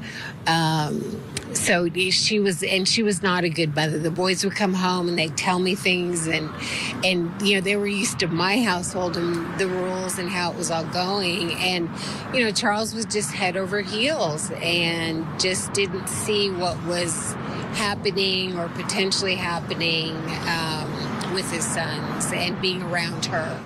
All right, so ex-wife didn't like Lori. I can understand that on top of other reasons, but usually that's the case. But, I mean, this doesn't seem like it's a real sixth sense. Normally the ex-wife doesn't like the new wife. Well, she liked her at first, right? Because here's how I think the divorce with Charles and Cheryl went. I think that Cheryl found someone else and then they wanted to get divorced. So Charles was like heartbroken about it and he really wanted like Cheryl to come back to him. So Cheryl was like, thank God he's found someone else. You know, he can go and get married and he can move on because I've already moved on and this will be less like, you know, tense for us. So she liked Lori at first, but then after a couple times she was like, oh, this bitch is crazy. You know? Yeah, well, that happens a lot. But for the time being, you know, for a short time, things seemed peaceful with this new blended family. They lived in a big house outside of Austin. They had a pool so that Colby, Tylee, Nicholas, and Zach could play and swim together. Charles also made sure that Lori had an in-house hair salon that he did not bust up with a baseball bat. And he took it a step further and also made sure she had a room with mirrors on the walls to dance in at night so that she could convene with God and the spirits on the other side of the veil. Colby was doing great. For once, he was kind of like feeling stable. He was enrolled in elementary school. Tylee was in daycare. Lori was wearing designer clothes, driving expensive cars, and she had a husband who would spoil her senseless. She pretty much had everything she ever wanted, but apparently Lori was not happy enough with having it all to leave the past in the past. And although she divorced Joe Ryan, she hadn't destroyed him yet, okay? She wasn't done with him yet. On August 8th, 2006, Lori called the Hays County Sheriff's Office and accused her ex-husband of sexually abusing both of her children, Tylee and Colby. And this is where things seemed to go downhill for everyone. Because at one point, both Charles and Lori were in the same court in front of the same judge for custody battles with their designated ex-spouses because Cheryl now didn't want her kids to be at Lori's house because she was like, Lori's crazy. There's something wrong with this woman. And to the point where they actually had the judge had like installed cameras in Lori and Charles' house so that they could like watch, how she interacted with the kids. And they didn't find anything on the cameras. She didn't do anything because she knew she was being watched. It's freaking Lori. Mm-hmm. She knows she's being watched. But apparently, Cheryl's kids and Charles's kids would come home to Cheryl and be like, oh, Lori's doing some like crazy stuff. She's acting weird. We're not comfortable. We don't feel safe. So they had cameras installed. And eventually Cheryl was like, I don't want them to go there anymore. So they were both in custody battles. Lori was in a custody battle with Joe Ryan. Charles was in a custody battle with Cheryl, and they were in front of the same judge. So the judge was like, well, we should just combine these cases because this is ludicrous. Charles' ex-wife Cheryl was trying to get her kids out of the house with Lori because she felt that Lori was not mentally stable, and what she saw in court only solidified that belief, with Cheryl saying, quote, Lori was also in a custody battle with Joseph Ryan, and it was so intertwined that the judge combined our cases all together in the courtroom. It was quite odd, but she loved it. That's when I learned she doesn't do what she's told to do. She doesn't want to. I saw that a lot in court, end quote. That is for sure. Now, the abuse claims against Joe Ryan are complicated because multiple experts would find that they were not substantiated, and Tylee herself would deny them. But to this day, Colby insists that he was sexually abused by Joe Ryan. So once again, this is a complicated situation. We don't know who to believe or what to believe. But basically, as soon as Lori made these allegations, Hays County began an investigation, and they brought out everything that they had for this investigation. They clearly took the charges very seriously.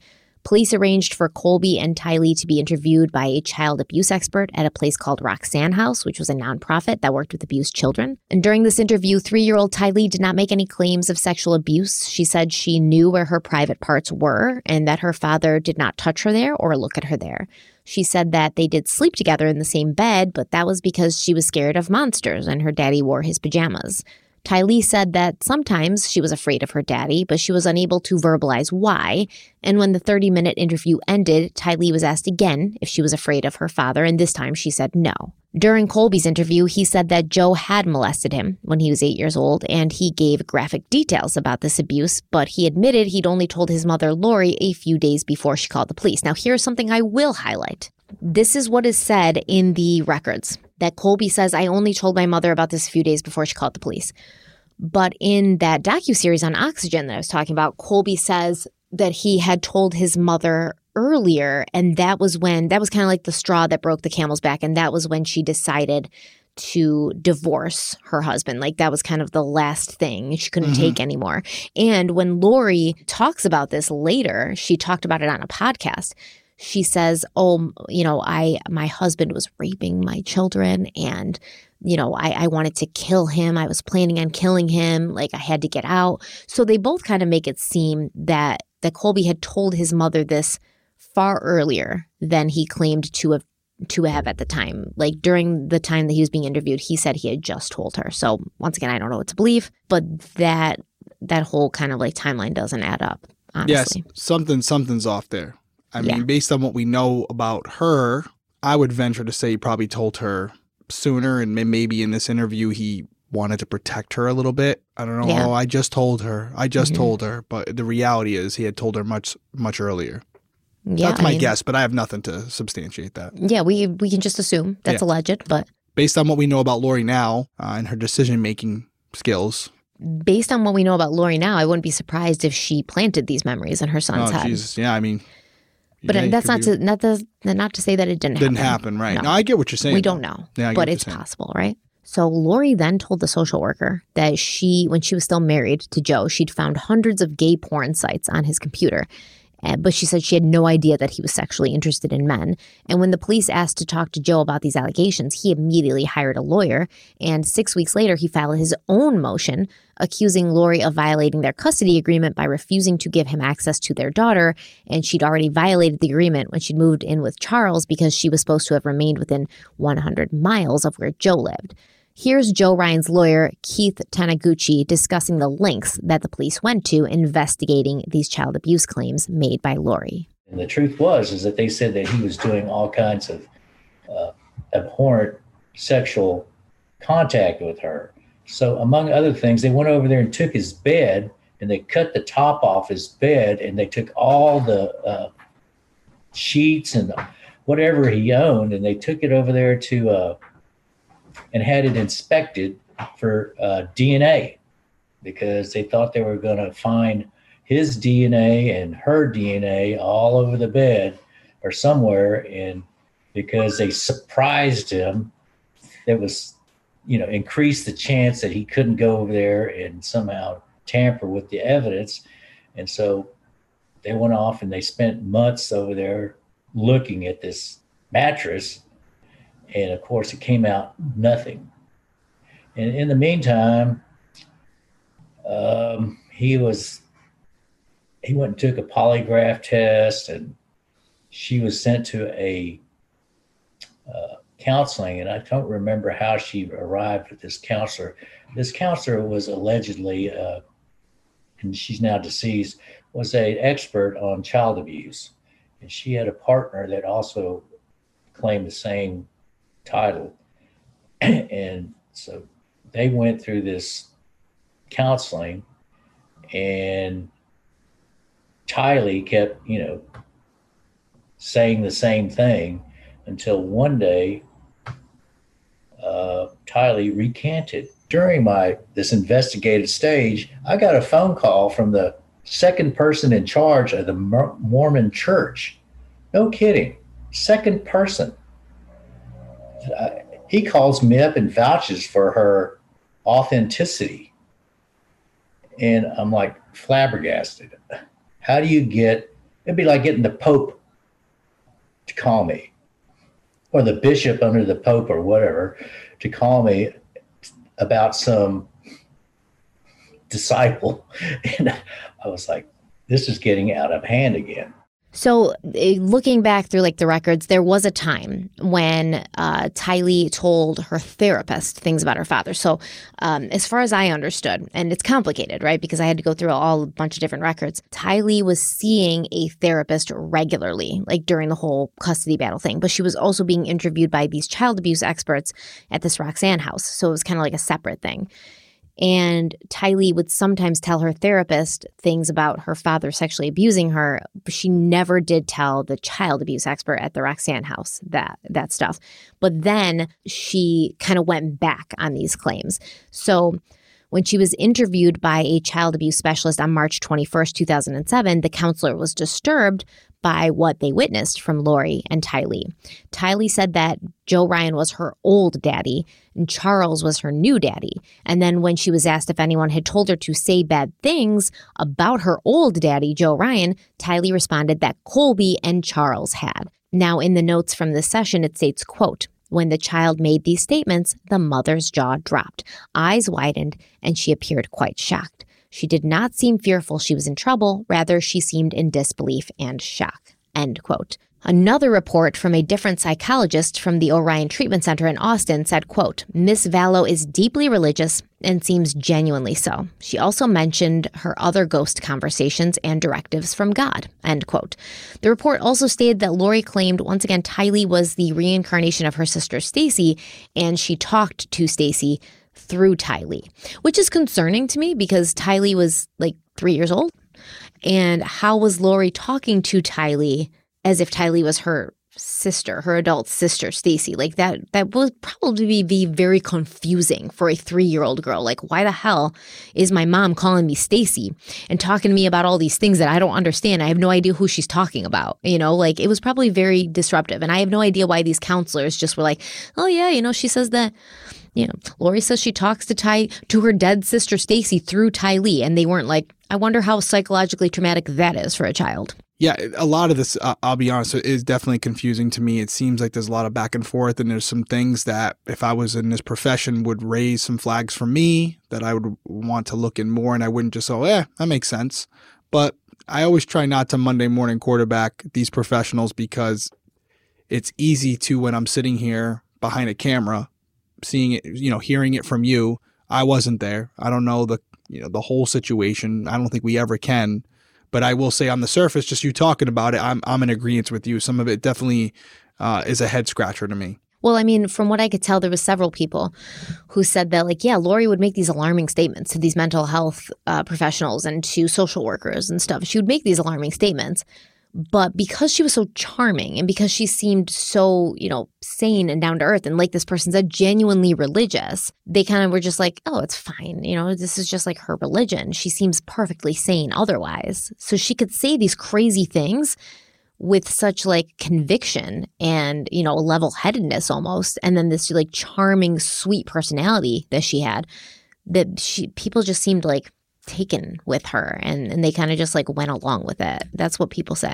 I can completely see that. And I think I know we were joking about it earlier, but I think showing that Wheel of Fortune clip really drives that home. And by the way, top 5 or whatever she was, top 10 for Miss Texas, not easy to do. Mm-hmm. Not easy to do. And you have to not only be attractive, you have to be someone who's charismatic, someone who is engaging, someone who people are drawn to. I mean, Mrs. Texas, let's think about that. It's a big deal. And so it reinstills the fact that it wasn't an isolated group of people who she was able to manipulate on a large mass scale in a room full of people who were judging these women constantly for this recognition, this award, right? This title, she was able to fool all of them. Mm-hmm.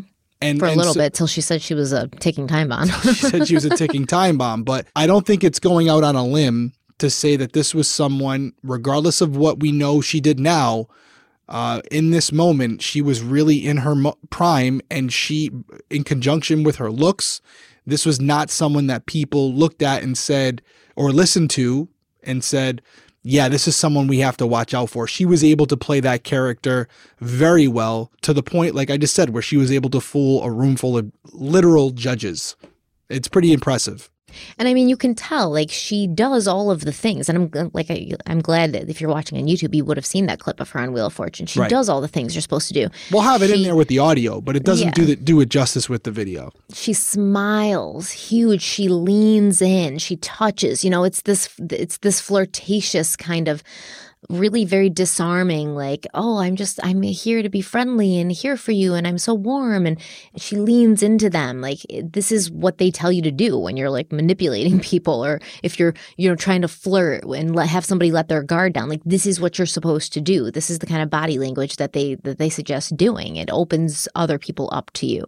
So I don't know if it came naturally to her or if she practiced that. I tend to think it came naturally to her. Yeah, I don't think she was like putting a lot of effort into it. I think that some people just had that innate ability. She was definitely one of them. Yeah. And not only did Lori tell the counselor that she was talking to her dead sister through her 3-year-old daughter, Tylee, she told the counselor that she had been talking to the ghost of a lawyer at night who had been giving her some great legal advice. Jesus. Yeah, okay. Whatever you say, Lori. So in April, the therapist who had been seeing Tylee regularly for, standard therapy, she witnessed Lori coaching Tylee to say things about Joe Ryan. And the therapist noted, quote, Tylee has almost bottled up due to being pushed so much. Tylee almost spilled the beans during one session, but then closed up. Ms. Vallow is very anxious and tied up in multiple legal situations. The anxiousness appears to be affecting Tylee, end quote. And at the end of May 2007, both Joe and Lori, so Joe, her ex-husband Joe Ryan, and Lori were at the Travis County Courthouse for another custody hearing.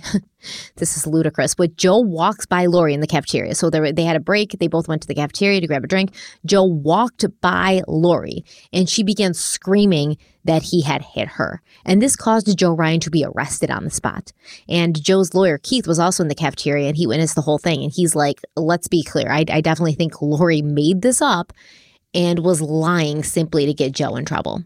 She loved the drama. She loved the attention, and she loved torturing this guy and making him look bad so that he wouldn't be able to see his kid, which I think is just the most disgusting thing ever, because by this time, this whole time this is happening, like 8-9 months, he has not seen his daughter. It's disgusting. Yeah, that's a tough one to think that he was going through that. And I wish this was something that didn't happen to a lot of people out there, but it does. It happens every day. Yeah. And I mean, like, listen, was Joe Ryan kind of physically abusive to Colby? Probably, because we have witnesses who said that. Was he sexually abusive to Colby? Could be, right? Could be. We don't know. There's no evidence that he sexually abused his daughter, Tylee, because in July, the findings from the sex offender assessment done on Joe Ryan showed that Joe posed no danger to Tylee. And the recommendation was that it was in Tylee's best interest to be reunited with her father as soon as possible, since she'd already been withheld from him for so long. And at that point, it had been almost a year that Joe had not been allowed to see Tylee the entire time. Vivian Lewis, the psychologist who prepared the report, also voiced her concern about how Lori was going to take this news, writing, quote, Miss Vallow is a devout Mormon who has mentioned to me that death would be an option before giving Tylee back to her father, even for a visit. These are real and serious concerns. I have no way of knowing if Miss Vallow was serious, end quote. Hindsight gives us the benefit of knowing that Miss Vallow was indeed very serious. Yeah. Yep. Indeed serious. And she was willing to take certain actions to see her ex-husband and the father of her child taken out of the picture. And as she always did when she was having, men problems, Lori called her older brother Alex to ride in and save the day. And that's where we're going to pick up next time. That was a lot. We went almost 2 hours, and we're just covering background. Yeah, and we haven't even started on Chad's crazy ass yet. That's what I'm saying. We're just covering background. So this is a deeply rooted story that didn't start a year or two ago where we are now with, this case and the recent developments in it. I don't think I need to be cryptic. She was obviously found guilty, but it's one of those things where how we got there, especially to end where you ended it as far as her making these threats, I guess we'll call them that, right? Years ago, and people being unsure if she was serious or not. It's unnerving now to think about it because, and we always say this, the coulda, shoulda, woulda. I don't think this is something where you would have, but damn, if things are just taken a little bit more seriously, you wouldn't be human if you didn't ask yourself, what if? What if just as it was one person who took her comments literally and got these children away from her? Where would we be right now? Would we be here? Like I said earlier, a lot of people will say, and including Lori, right, and her lawyer, this was not Lori's fault. Chad Daybell manipulated her, and he planted these crazy religious beliefs in her head. And I think we have disproved that, at least that Chad planted these crazy religious beliefs in her head. I think they fed off each other. I think they met each other and they both had these crazy religious beliefs, and they fostered them in each other, because she was already talking about convening with the spirit of her dead sister through her daughter and talking to the ghost of a lawyer at night, far before she even knew Chad Daybell existed. So would this have happened still? Maybe. I feel like Lori had a way, and even later the prosecutor in her case would say somehow Lori managed to get out of trouble all the time. She managed to sometimes always come out on top, no matter how bad it was, no matter how dire it looked for her. She'd always find a way to wiggle out of it. So whether that was luck, or maybe her spirit guides were helping her, or just because she was charming and blonde and had a big smile and white teeth and, knew how to play the game and knew how to manipulate people. I don't know what it was, but I definitely think that she would just have kept getting away with it. Yeah, I definitely don't think she was some innocent person until she met Chad Daybell, and then all of a sudden he groomed her or manipulated her, whatever you want to. He didn't create this, right? She wasn't brainwashed. She clearly had an undertone of this from a very early age and used it to get what she wanted. And she disguised some of her personality traits for a very long time and fooled a lot of people. I agree with everything you said as far as they were kind of meant for each other. And, she had these traits, she had this skill set, these interpersonal skills, if you will, that were... Yeah, a good way of putting it. Interpersonal skills, very good ones. Very good, and Chad maybe helped her harness those skills, and because he had some of his own, but they were just... He really didn't, actually. Really? He wasn't someone who was charismatic. Are you going to... Nope. I thought he was... So even though he was able to control people and do these things, and I don't think I really don't I think she was the mastermind, man. Listen, usually cult leaders are what? Charismatic, right? Yeah, they have something about them that's endearing, where you're maybe I see their point a little bit. Not that you would fall for it, but you could see how others would. Yeah, Chad did not, okay? Chad did not. But he was considered the leader, was he not? By who? Yeah, my understanding from the minimal amount of information I had with this, he kind of brought her in. But you're telling me you don't think that's the case. No, dude, he didn't bring her in. She started reading his books and like listening to his interviews on podcasts, and she was like, I must meet this man. And then she like goes to this prepper convention and like goes up and introduces herself to him and like flirts with him. And then within no time, he's texting her being like, oh, we were married in our other lives. And, you know, the God told me I would meet a sparkling woman today and stuff like that. So like he wasn't like a charismatic speaker, though. He wasn't like this extrovert. He wasn't this sparkling personality. That was Lori. Chad was kind of like weird and awkward and like kind of a quiet guy, like an introvert, you know, a writer. He would speak if he had to do speaking engagements, but he's not super like charismatic at all. So it's interesting what you're saying, though. It's you have this woman who was charismatic, good looking, knew how to get what she wanted. I mean, she literally was in a competition for it and did very well. And there's a potential that Chad Daybell was her new target, you know, air quotes here, researched him, read his books, listened to his podcast, kind of got in on who he was as a person, what made him tick, what he gravitated towards, goes out to his convention, right, with the intention on crossing paths with him and knowing that when she did, if she did, she would know what to say, how to say it, so that he would be drawn to her. And there's a real possibility that her whole reasoning behind going was obviously not only to meet him, but to like worm her way into his life and his heart. To grab his attention in a way where he would want to continue the conversation afterwards, which is exactly what she got. And I mean, that's some deep shit to think that this was a premeditated if anyone's planned. playing the long game, it's Lori, though, right? Come on. Definitely someone who got what she wanted. Not only that, even the casting to people who put her on Wheel of Fortune, she definitely knew how to win over whoever she was trying to influence or impress. And this could just be another example of that. It's like you said, a long game. Good way to describe it. Honestly, like I may change my mind because I've never gone this in depth before. I may change my mind as we go along. But where I stand now, Lori's the mastermind. Lori's driving the ship. Lori is like, Chad is a vehicle I can use to move myself to the next level, because at some point she convinced Charles Vallow to convert to Mormonism. I mean, she didn't, like I said, it didn't take much convincing. He wanted to do it. Right. But then after like a couple of years, she started telling people like, oh, he's not my spiritual equal. You know, Charles doesn't understand these like very complicated concepts, and he like tries to, but he just can't. You know, and this poor guy's like doing the very most to like catch up with her and try to be on her level and be on the same page as her, but he can't because she's been doing it her whole life and he's new to it.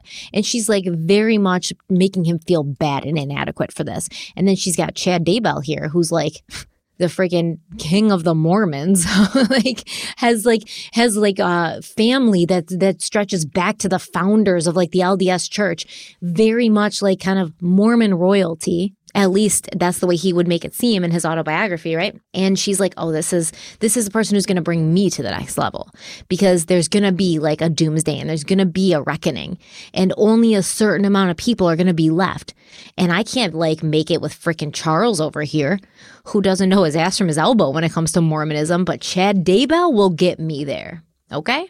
I'm just going to say, that's what I think happened. She uses people, man. She uses people as stepping stones. And she doesn't care who she hurts or whose freaking eye socket she's putting her stiletto heel in on her way up to the top. Okay, that was very visual, wasn't it? There's Stephanie's speech for the end. Well, way down in the comments below. Let us know. What do you think? Is Lori the puppet or is she the puppeteer? There ain't no way Lori freaking is a puppet. There ain't no way. Way down below. Let us know what you think. Below. We always like the engagement. We want to hear what you think. Puppet or puppeteer? On that note, we're going to end this episode. Like, comment, subscribe. If you're watching on YouTube, if you're listening on audio, please leave a review. Leave a comment as well. Thank you, everybody, for being here. Let me know in the comments if you think that Derek would have fallen for Lori Vallow's charms. I'm talking Wheel of Fortune era Lori Vallow. Like, would he have just fallen, been another fly in her spider's web, in her Black Widow web? Let me know. Or would Derek have puppet mastered Lori Vallow? Let me know in the comments. Okay, thank you guys so much for being here. See you next time. Night.